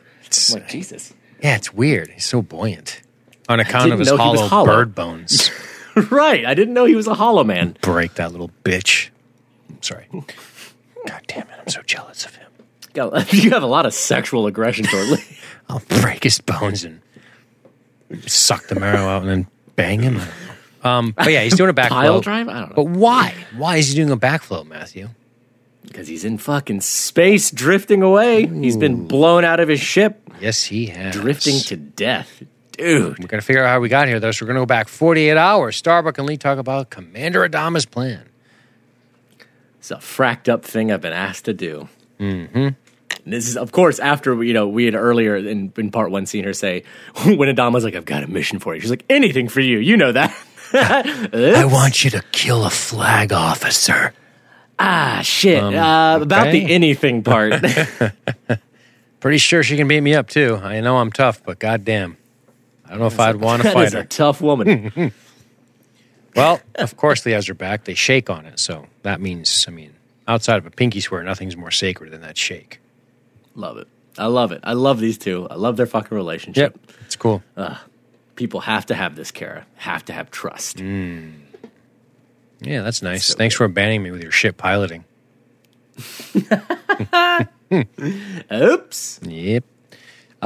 Dude, so Chief and Hilo on the brig. Some dudes show up with Marines, you pussies. I know. Vareem and Cage are their names.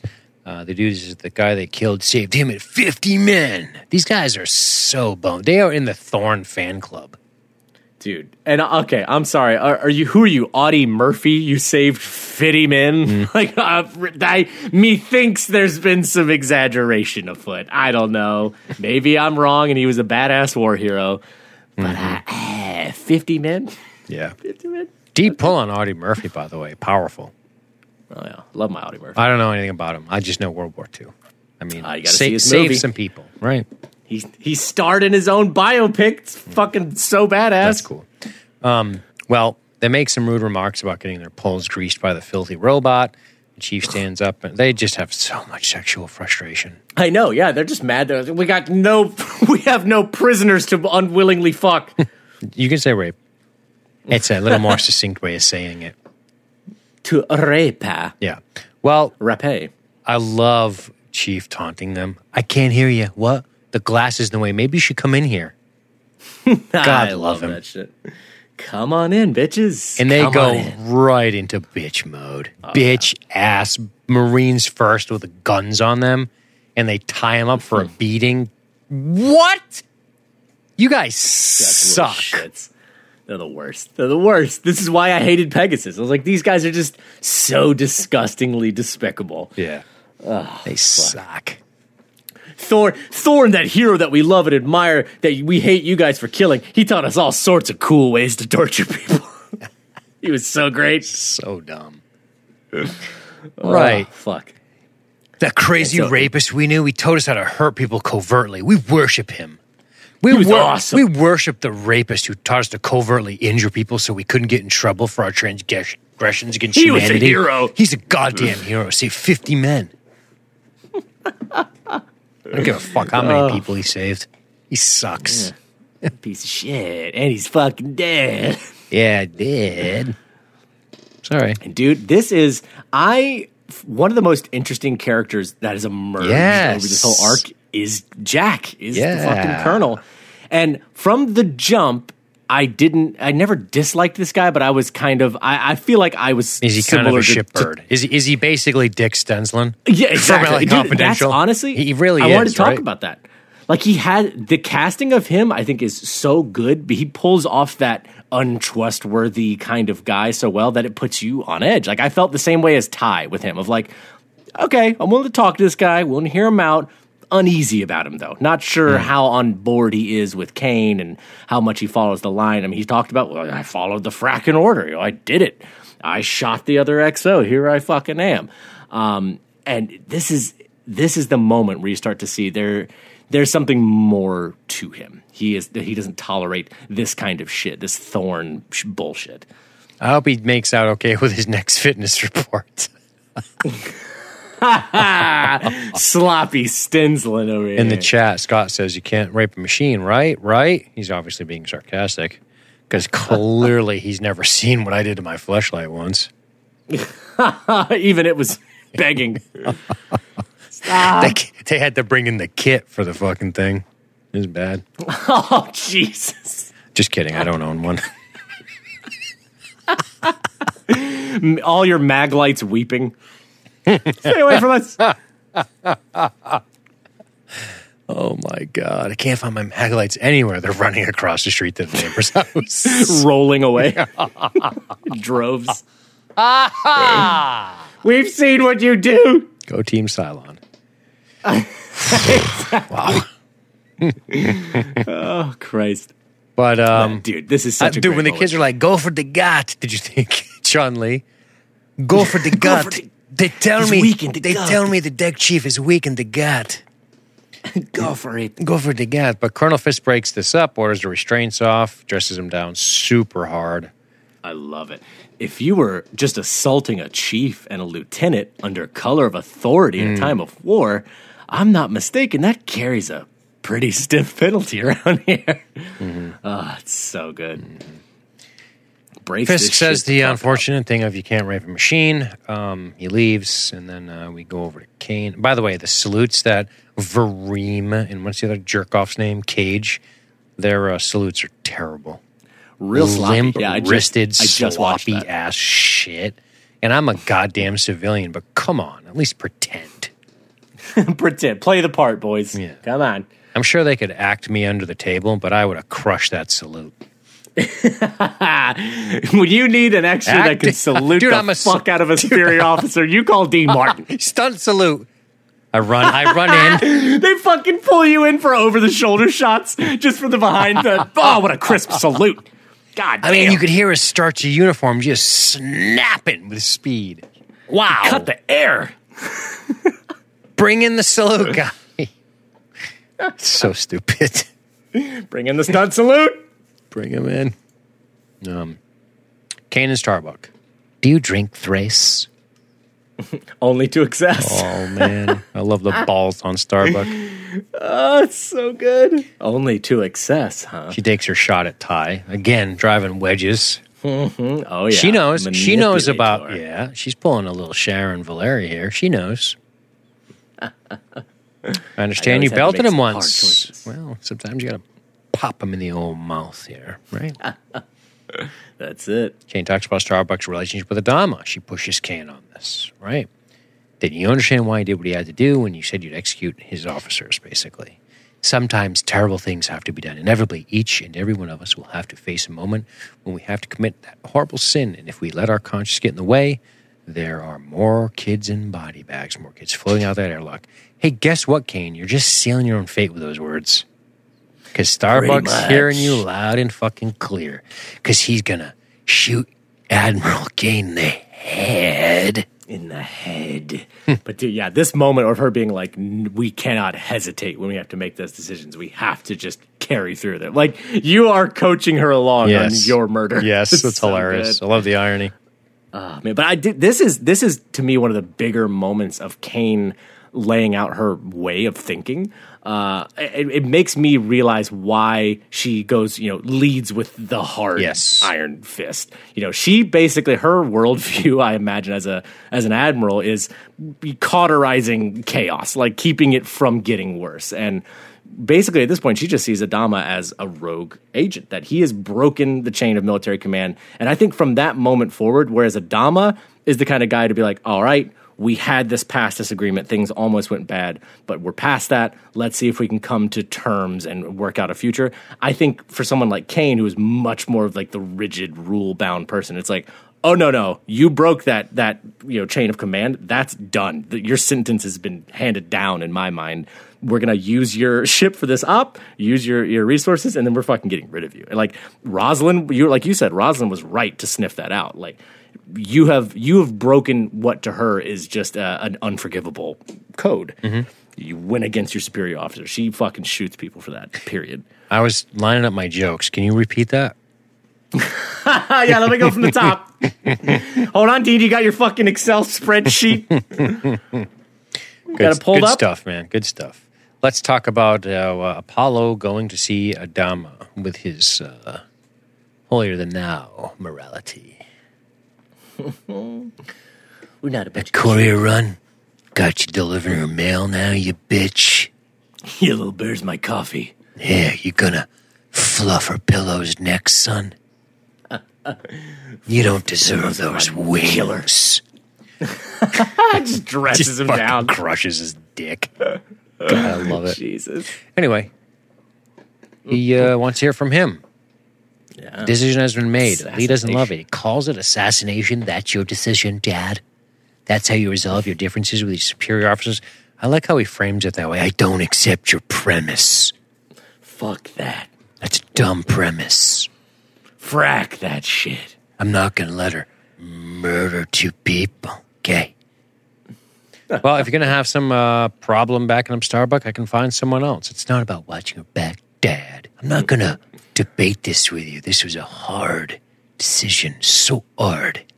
But I think the president is right. This is the best way to safeguard the fleet. Yeah. Dude, I love here too that it comes up how close him and Rosalind are now. Like, this is such a moment for Lee, because he's like, you and the president, and he's basically saying, yeah, me and the president are locked arms. Not you anymore, pal. You're out. I'm in. You out. You the coffee boy for the enemy.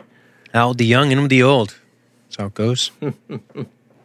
Yep, you're also, the coffee boy for the enemy. And it's good though. I like Lee still being like, "Oh, me backing up Starbuck. That's not even a question. Like if she's going to go through with it, I'm going to have her back. Period. Of course. Like that's just unquestioned. Yeah, he's a man of principle. He's a man of principle. Yeah, Adama raised him right in that way.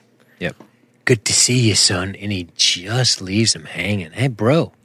Love you, Pops, even though I disagree with your assassinations. Pegasus jump prep. We see Starbuck suiting up. We see the Marines suiting up with Fisk. They walk past each other on the hallway. Good hunting, Captain. Yeah. And that's, we haven't really talked about the layout of some of their plans. Like, so Fisk is supposed to go aboard and stay on board the CIC of the Galactica and be there with Marines placed in key positions around the ship. Boy, that doesn't seem suspicious.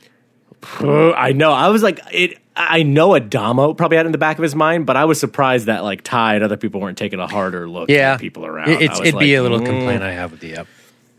Yeah, like small, like your whoever's your watch commander, whoever's waltzing around, like you don't consider Marines from the other ship just kind of chilling, right? And it's like it's already but they almost use the pretense out. of you needed the extra men on board, kind of. So yeah, in case of a Cylon boarding, sure, anything boarding like that, operation, which they've already faced.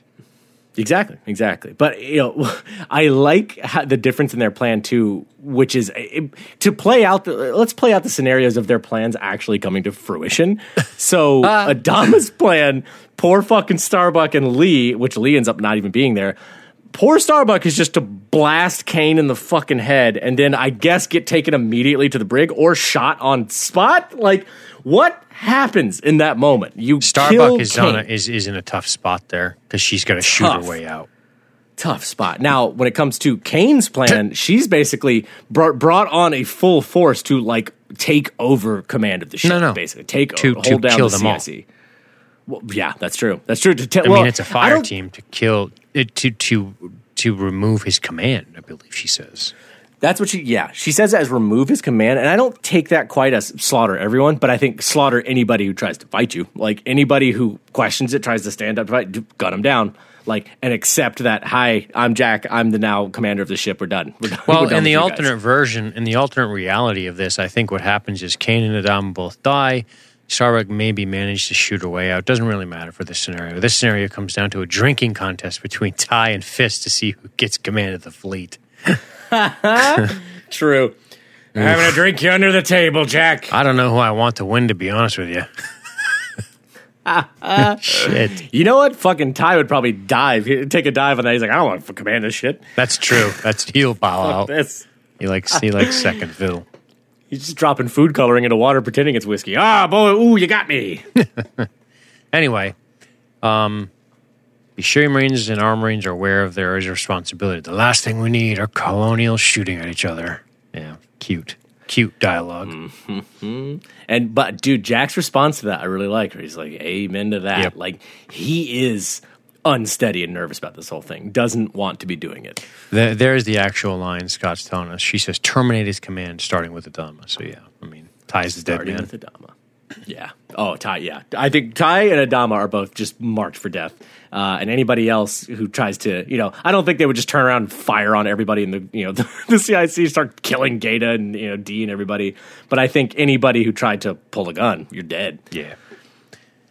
Well, Adama and Sharon have a private meeting, don't they? Oh, this is so good. So good. I fucking love this. Every scene. I've asked you here to ask you why the Cylons hate us so much. I'm not sure how to answer that. I mean, hate might not be the right word. And that's when he's like, just level with me. Level with me. Why are you after us? She says the following. It's what you said at the ceremony for Galactus decommissioning. You said that humanity was a flawed creation, that people still kill one another for petty jealousy and greed. You said that humanity never asked itself why it deserved to survive. Maybe you don't. Ooh. Hard cut to the attack. Yeah, man. And that is the line of dialogue that changes the way the rest of this goes. I mean, Indeed. That's what Adama needed to hear.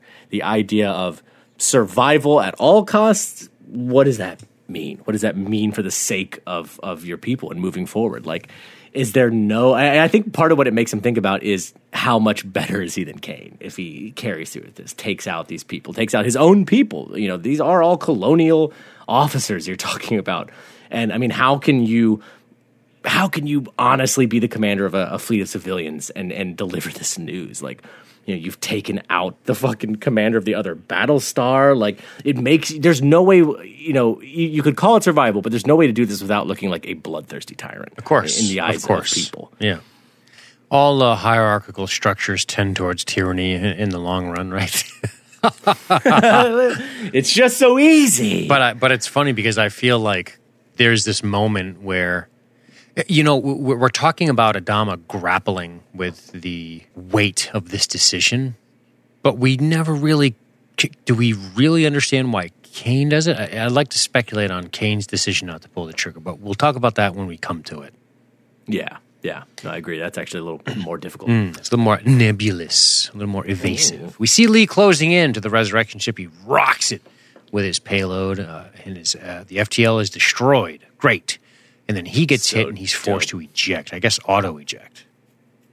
Yeah. Adama dispatches search and rescue to see if he had time to eject, basically. And that's when the Pegasus and Galactica launch their attack squadrons. I mean, this shit looks incredible. It looks so fucking good, dude. So good. Also, R.I.P. to the Blackbird. Damn. Yeah. We hardly knew ye. Hardly knew ye. Meanwhile, Fisk orders his Marines to take their posts. He goes on to the CIC of the Galactica. He looks around. He watches Adama, who issues some orders. Cut the Lee floating in space with a small hole in his suit. But his vantage point on the battle is really something.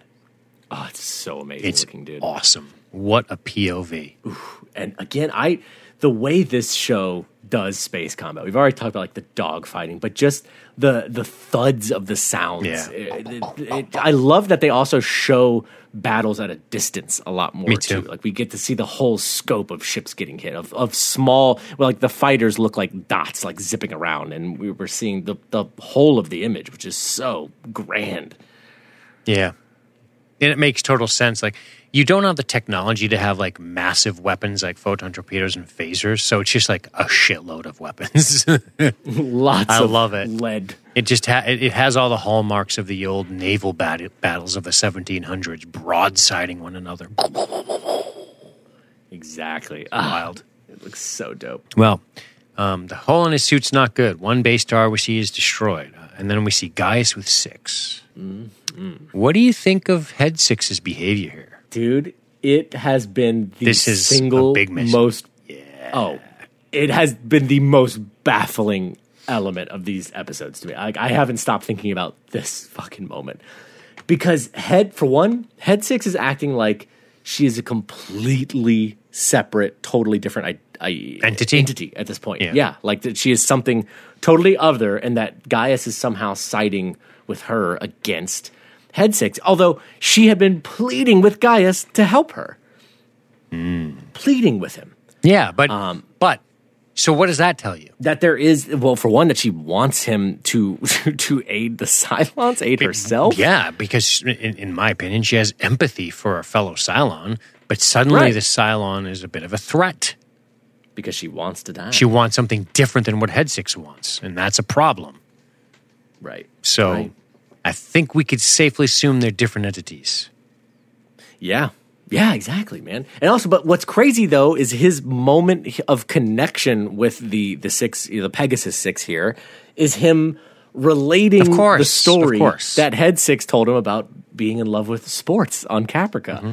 And that's what kind of like seals the deal in a weird way. Yeah, this is beautiful shit here. I love it. I love, where she says tens of thousands of thousands. Head 6 says all these sounds are going to die. God will not forgive this. And Gaius asks actual says, do you think God will forgive us? God will forgive all. So he gets the answer he wants, right? Head 6 tells Gaius not to listen to this broken woman, right? To which he then tells the sports story that Head 6 told him earlier in the first episode, Resurrection Ship 1, right? And what's your take on him telling this story? Dude, see, that's what I can't figure out. I'm like, okay, if I can speculate with you if you'd like. I would love that. I mean, like, so we've basically established that they are separate entities in a way here. But it appears so at this time, doesn't it? but he gives this story to her as if she's going to recognize it, as if that was exactly my thought. He gives it to her as if she was going to recognize it, which is baffling, man. But it has an emotional effect on this woman, on this actual six, we'll call her. Right. Doesn't it? Right. And maybe it's not that she will recognize the story as her own, but that because she is a six, that she has an affinity for that, for sports, for that wave of emotion she thinks the same way or similarly at least. Maybe that's his approach here. I'm not sure, man. Like this is honestly the biggest mystery of this episode to me. It is, and it's like this true moment for guys to express himself to an actual thing that's there, because regardless of his relationship with Head Six, she's not really there, right? I mean, this is, and she's never really been in distress before, and he's certainly never felt like he's responsible for her safety ever. I mean, she's really being threatened here, and he's seeing this woman that he's just met, that he's known forever, wrap your head around that, start to slip away. Right. I mean, physically, her life is slipping away here. Yeah. And I think that's really the crux of it, is that him seeing her in person physically suffering kind of overpowers whatever Head Six is telling him. Of course. Like he just can't It's much more visceral. It's much more real. Right. And like you said, I think is a really big point of he gets the answer he wants for once from a six. Mm-hmm. He's basically always been kind of ordered, cajoled, even intimidated by Head Six in ways. And this is one who basically gives him the answer, oh, don't worry, God forgives all. Like, you are not going to be punished by God for this. It's also an unexplored dynamic between these two characters, even though she's different than Head Six. And that's him being in a position to help her and her genuinely looking for help from him, and not him constantly wondering about her motivations and what's prompting her to control him. This is just a hurt thing that he is trying to assist, that he has an intimate connection with in his head. That's a really good point. Right? Yeah. Well, that it's understandable for once. It is very simple and understandable that the six he's staring at, who's right here with him holding his hand, he understands exactly what she needs and he can help her get it. Mm-hmm. That has a powerful allure. It does. Yep.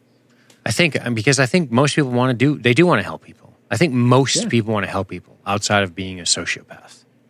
Right. Which I don't think especially when the opportunity is just right there staring you in the face. Sure.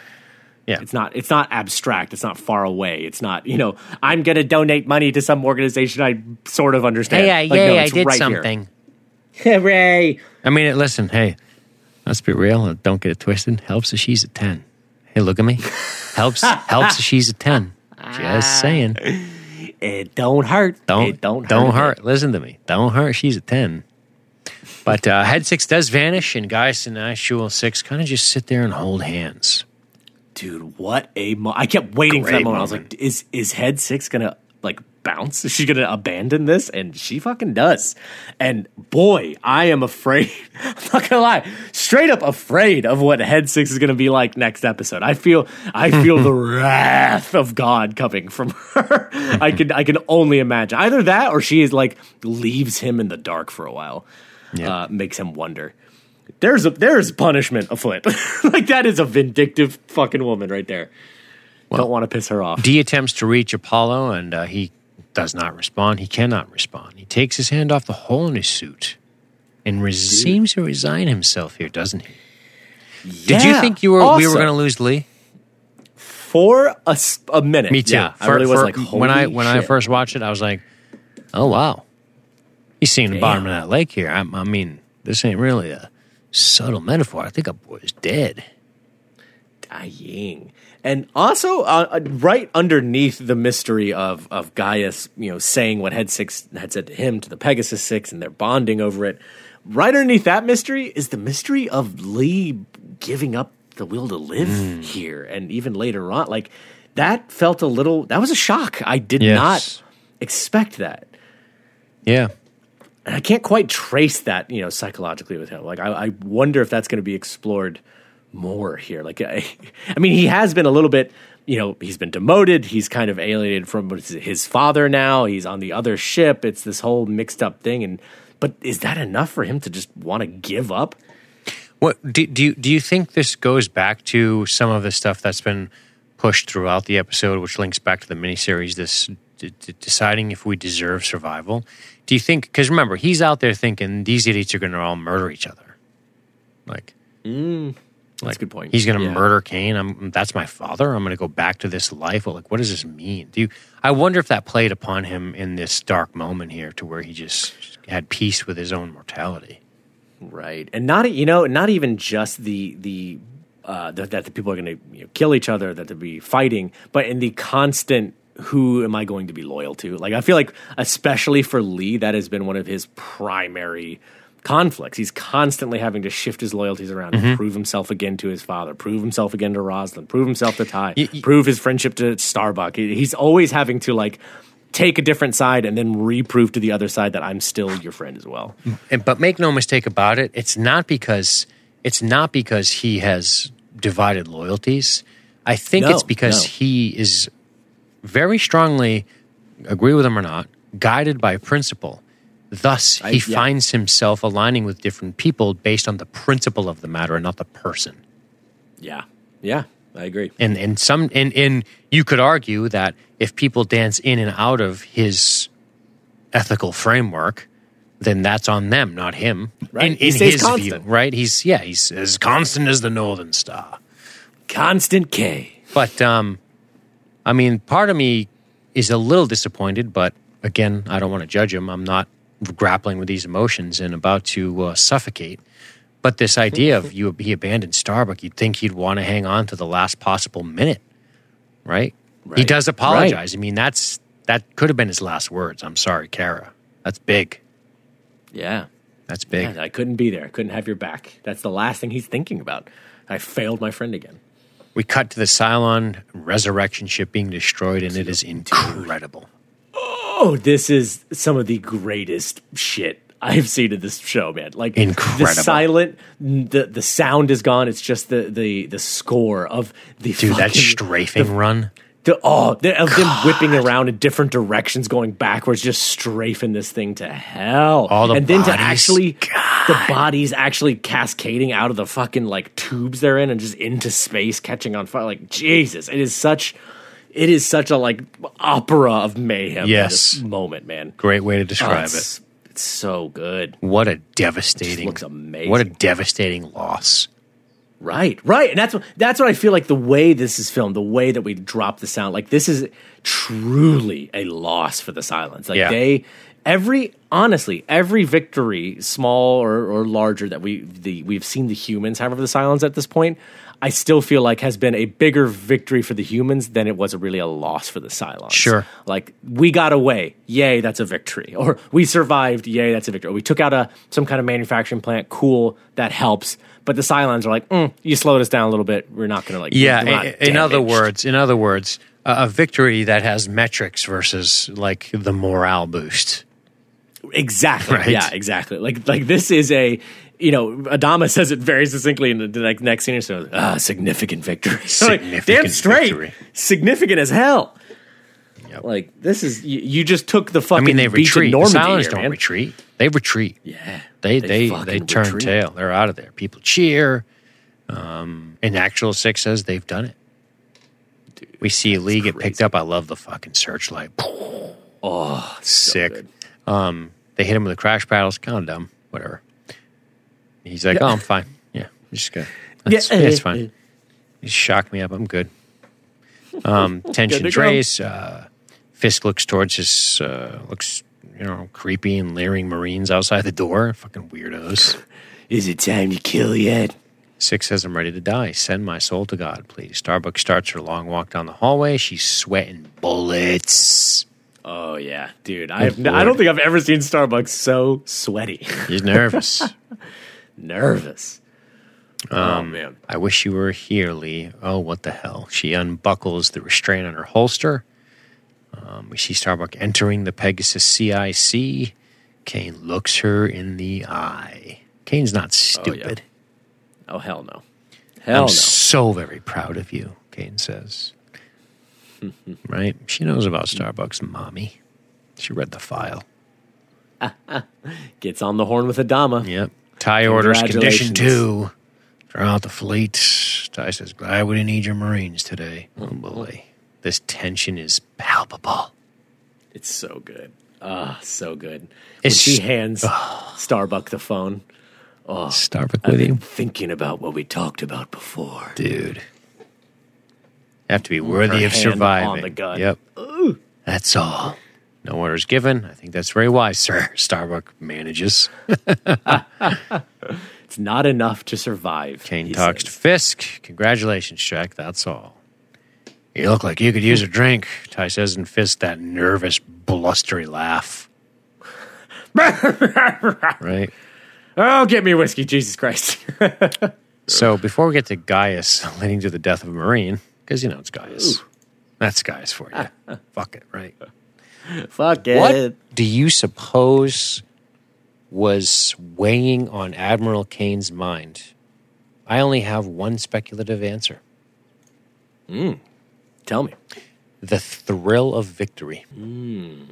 Seeing the competence of having these hierarchical structures in place and how they worked quite effectively to dismantle the Cylon fleet. Yeah, I mean, honestly, I feel like that's the only thing. It's the only thing I can speculate. that's really. because we've never really gotten her inner monologue. Like we've gotten a little bit about her history and what happened. We don't know a ton about her or what caused her to maybe back off.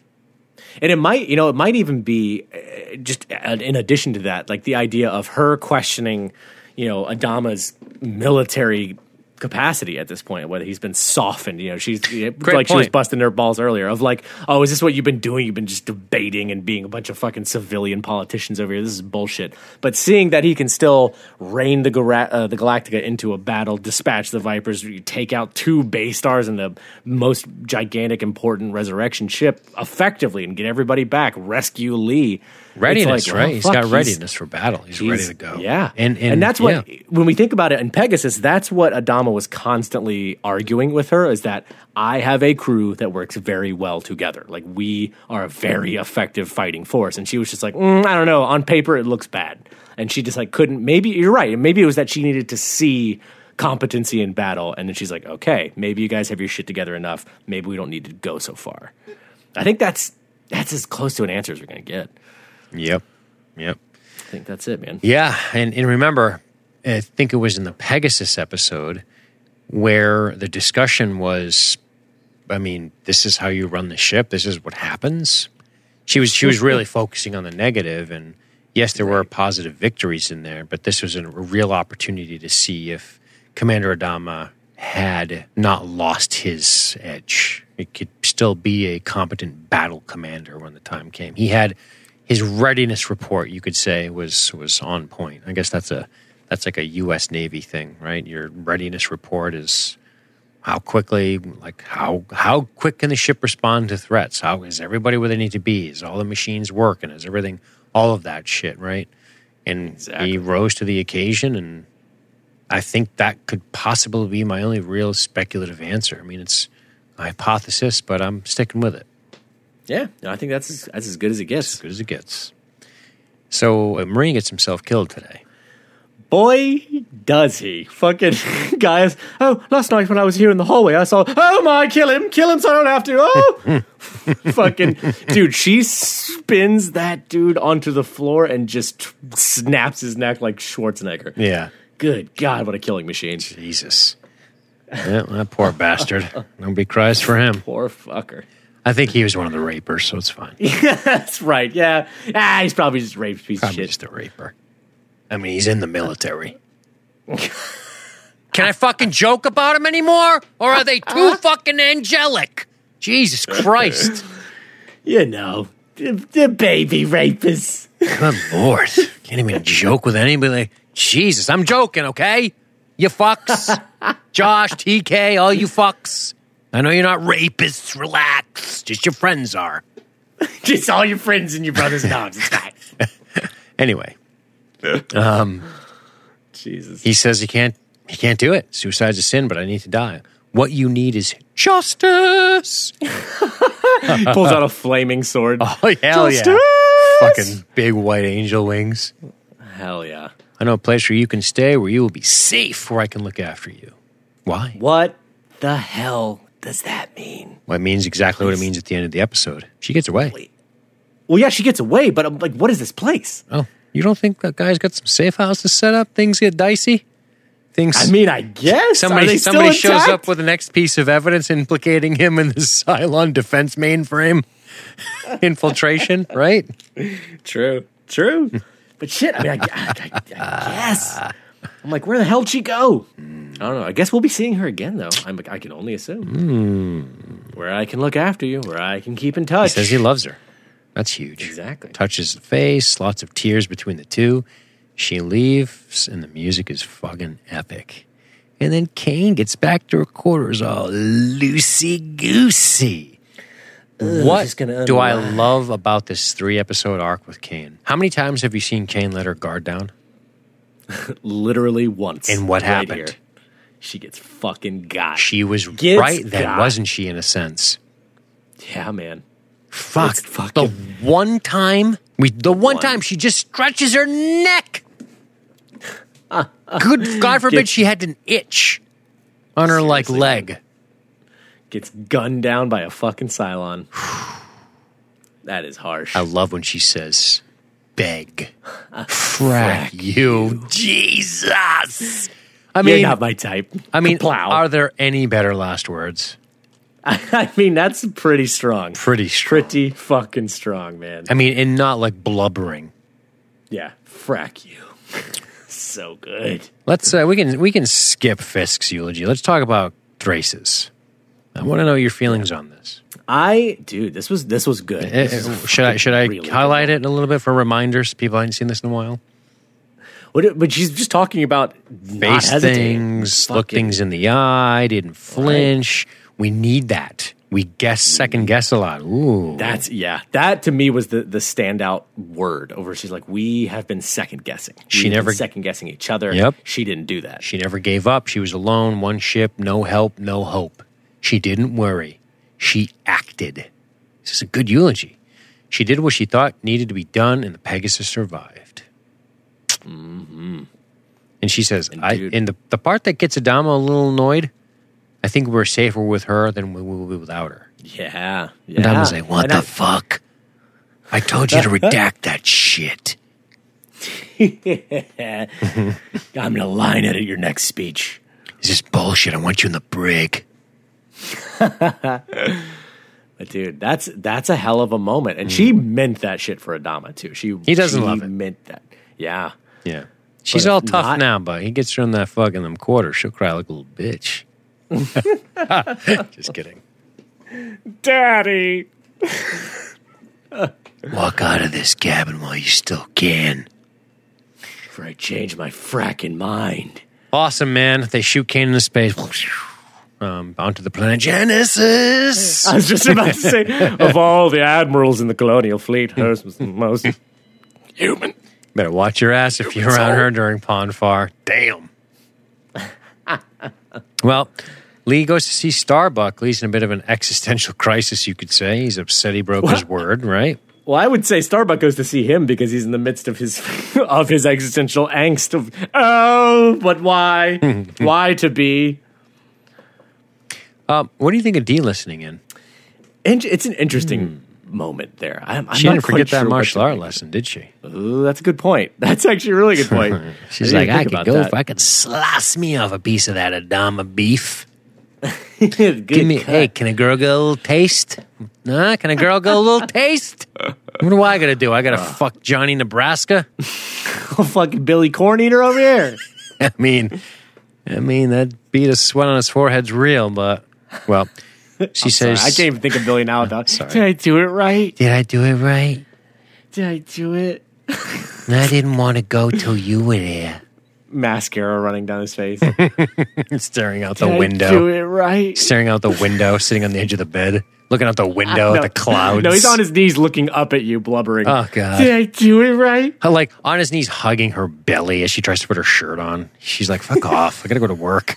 It's Billy. Hell yeah, son. Oh, Billy. She comes home, the house is clean. What the fuck? Leaves her a note.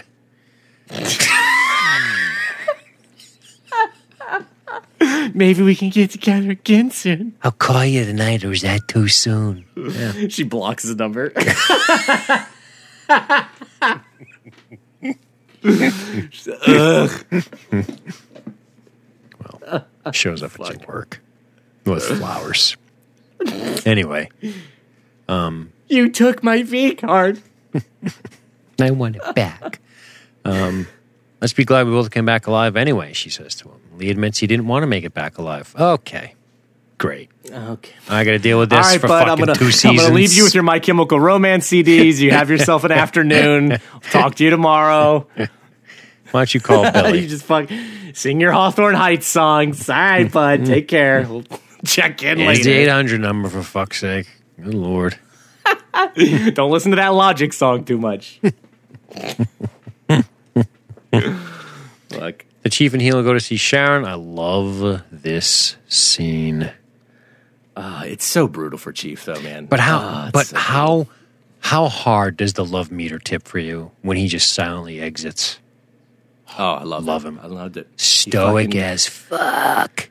Man's up. And I mean, he does, what I love about it is that there is a thing between the three of him where, at this point, he respects that, all right, Hilo, it's not that Hilo loves her and he can't anymore. Mm-hmm. It's more like, okay, at least Hilo genuinely loves her and he's looking out for her. And once he really makes it sees easier that, for him.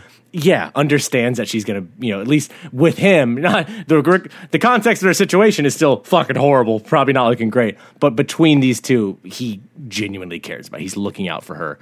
I think that makes it a little easier for Chief to start to let go. Mm-hmm. That, all right, I can leave her with him. Colonial 1, Rosalind asks how the Cylon escaped. Adama says that nobody knows. Rosalind is relieved that Adama didn't have to be dead, to have to do the deed. And then he says, you have a new job. Rumor has it that I know very little about military protocol, but I do believe that someone who commands more than one shipment is called an admiral. Well, dude, what? Come on. This is just great. This is just fucking great. Come on, dude. Fucking admiral. Do you know how hard it's been to not call him Admiral Adama? Holy Holy shit. Yeah. I almost did it 5 times in the first 3 episodes we were covering. You've definitely done it. You've definitely done it. But I mean, Commander, oops. Oopsie. Yeah, but that Teehee. That's probably something you look past. Oh, I did, yeah. But no, he thanks her and Billy, and he admits that he stopped trying to get the rank a long time ago. Never give up hope, she tells him. Same goes for you, Laura. They stand, he kisses her on the lips. Dude, I fucking loved that moment. Crush my heart. It. Absolutely. And that, again, it's been a while since I've talked about this, but this is such an earned character moment. This is not some tacked on to make this particular episode more interesting. The shit that they have been through, the compromises he has forced himself to deal with for the sake of her, and her still respecting him and having his back in these situations. I mean, I think ironically, her asking him to kill Kane, which was such a in a way a breach of his ethics and morality, and it's such an awful thing to have to think about and to have to do. But her having the guts to say, she's the president. She's the one always looking out for diplomacy. And she's saying, I think this is what you need to do for the sake of your survival. That speaks the world to him, man. She is so looking out for him and the fleet. That is such a bond of respect between these two at this point. Indeed. I love it. It's excellent, man. Excellent. So fucking good. Now, that's the end of the episode. Boy.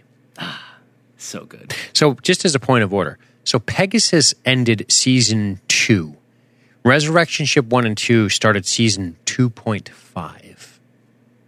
Dude, so I looked this up. I only looked at the literal episode name list and air dates because I was curious about the air dates.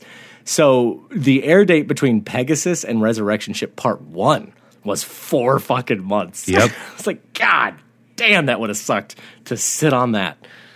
Oof. But yeah. Yeah. Here we are, man. Into 2.5. Dude. Is it just only going to get crazier? Well, there was... I can't remember all of the decisions as to why they did this, but this was amidst a writer strike. Oh, interesting. I forgot about that. Yeah, this is huge. Now, I believe... I don't remember if it affected season 1. I don't think it did. I don't recall. I don't remember the year of the writer's strike, but I do remember that being a thing. I have it right here. Sure it was 2006. Yep. I think it was 2006. The season was split into 2 parts, each containing 10 episodes. Season 2.0 aired from July to September of 2005, and 2.5 aired from January to March of 2006. Mm-hmm. Yeah. So now, did the writers on this show strike too? Well, there was, you had to, or you were like scabbed out, right? Out of the union, yeah. Yep. So now, following the success of the, I'm going to be careful here. Following the success of the 13-episode first season, Sci-Fi Channel ordered a 20-episode second season on February 23, 2005.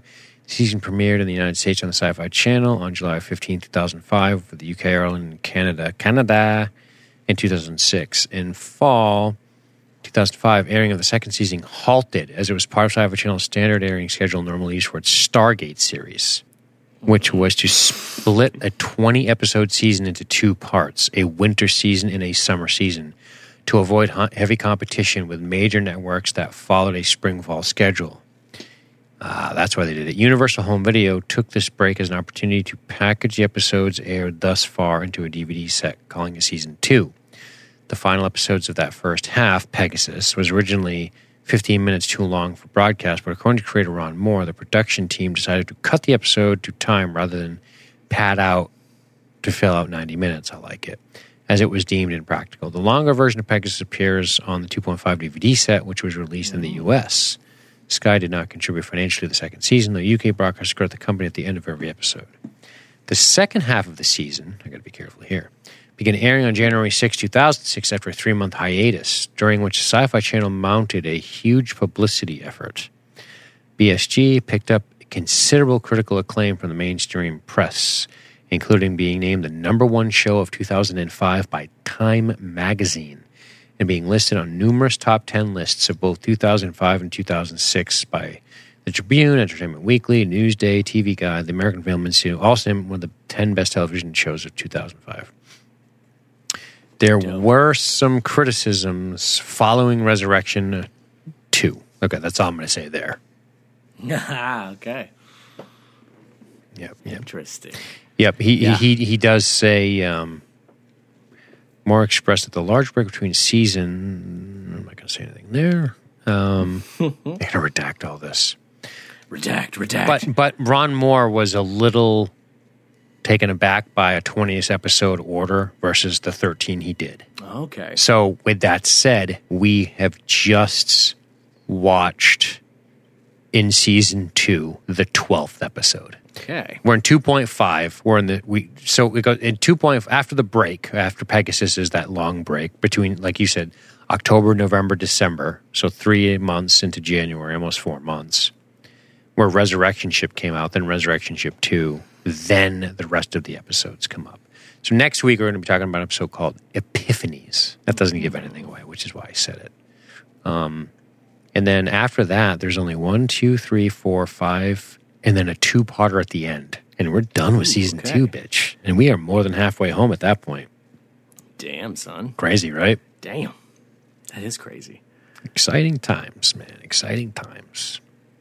Ooh, I've forgotten about how this show was during that time of the writer's strike, where a lot of series had a sucky season or so because of it. Yep. Makes me a little nervous. But no, I'm still looking forward, though. What did the strike do for BSG? I'm going to be careful here. Some argue that after the... No, I think that's garbage. I'm not going to read that. Yeah, I'm not going to read any of this. That black Sharpie risky. redacting whole lines. This says it was 2007, 2008 writer's strike. Okay, so, yeah. Anyway, let's tell these good people goodbye. Yeah, we've been at this. Final thoughts on this shit, man? Yeah, it's going to be about 3 hours, almost 3 hours, this double part. Dude, I think I'm fairly tapped. I said it all, man. Like I said at the very top, though, I think I got my new favorite episodes. Easily, these are right? fucking so good. Easily. God, it's so good. Yep. I'm excited. I'm worried about Rosalind. I'm excited to know Chief and Hilo probably won't get executed. Doesn't mean they're not in trouble. I'm looking forward to seeing how will the rank hierarchy change? Who's going to get promoted? Who's going to take over the Pegasus?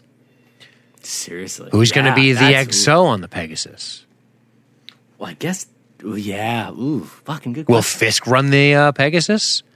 I think he's going to run it. He said he's taking over command of the ship. Well, but he doesn't decide that. Admiral Adama decides that.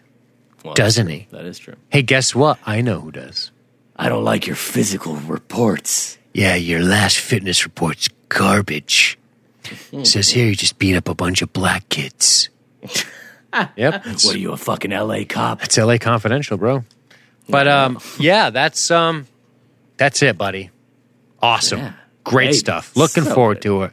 So, we'll be back on our regular schedule of every other week until we hit the two-parter finale, which I'm sure we'll bang out in one. Oh, yeah. But thank you guys very much. We hope you appreciated this 3-episode, pounding them right to you, getting ahead of the curve a little bit here. But we will be off next week and to get back to our bonus content, and we'll be back on our every other week schedule after that. If you're curious, go to libertystreetgeek.net/scheduling. libertystreetgeek.net/scheduling. Go to the website anyway. Check it out. We've got a cool membership over there. I know that probably less interested if you're just a BSG listener. I'm willing to bet if anybody listens to this show, they also listen to the Science Fiction Film Podcast. I doubt it goes the other way. There's plenty of science fiction film people who don't listen to this. The numbers will tell you that. But yeah, check it out. Hey, we also got sweet ass shirts with I would say a Viper-esque looking ship on them. Yeah, definitely inspired by. Those are currently out of stock. We're going to be replacing that stock very soon. But yeah, keep your eyes peeled for the shirts. They kick ass.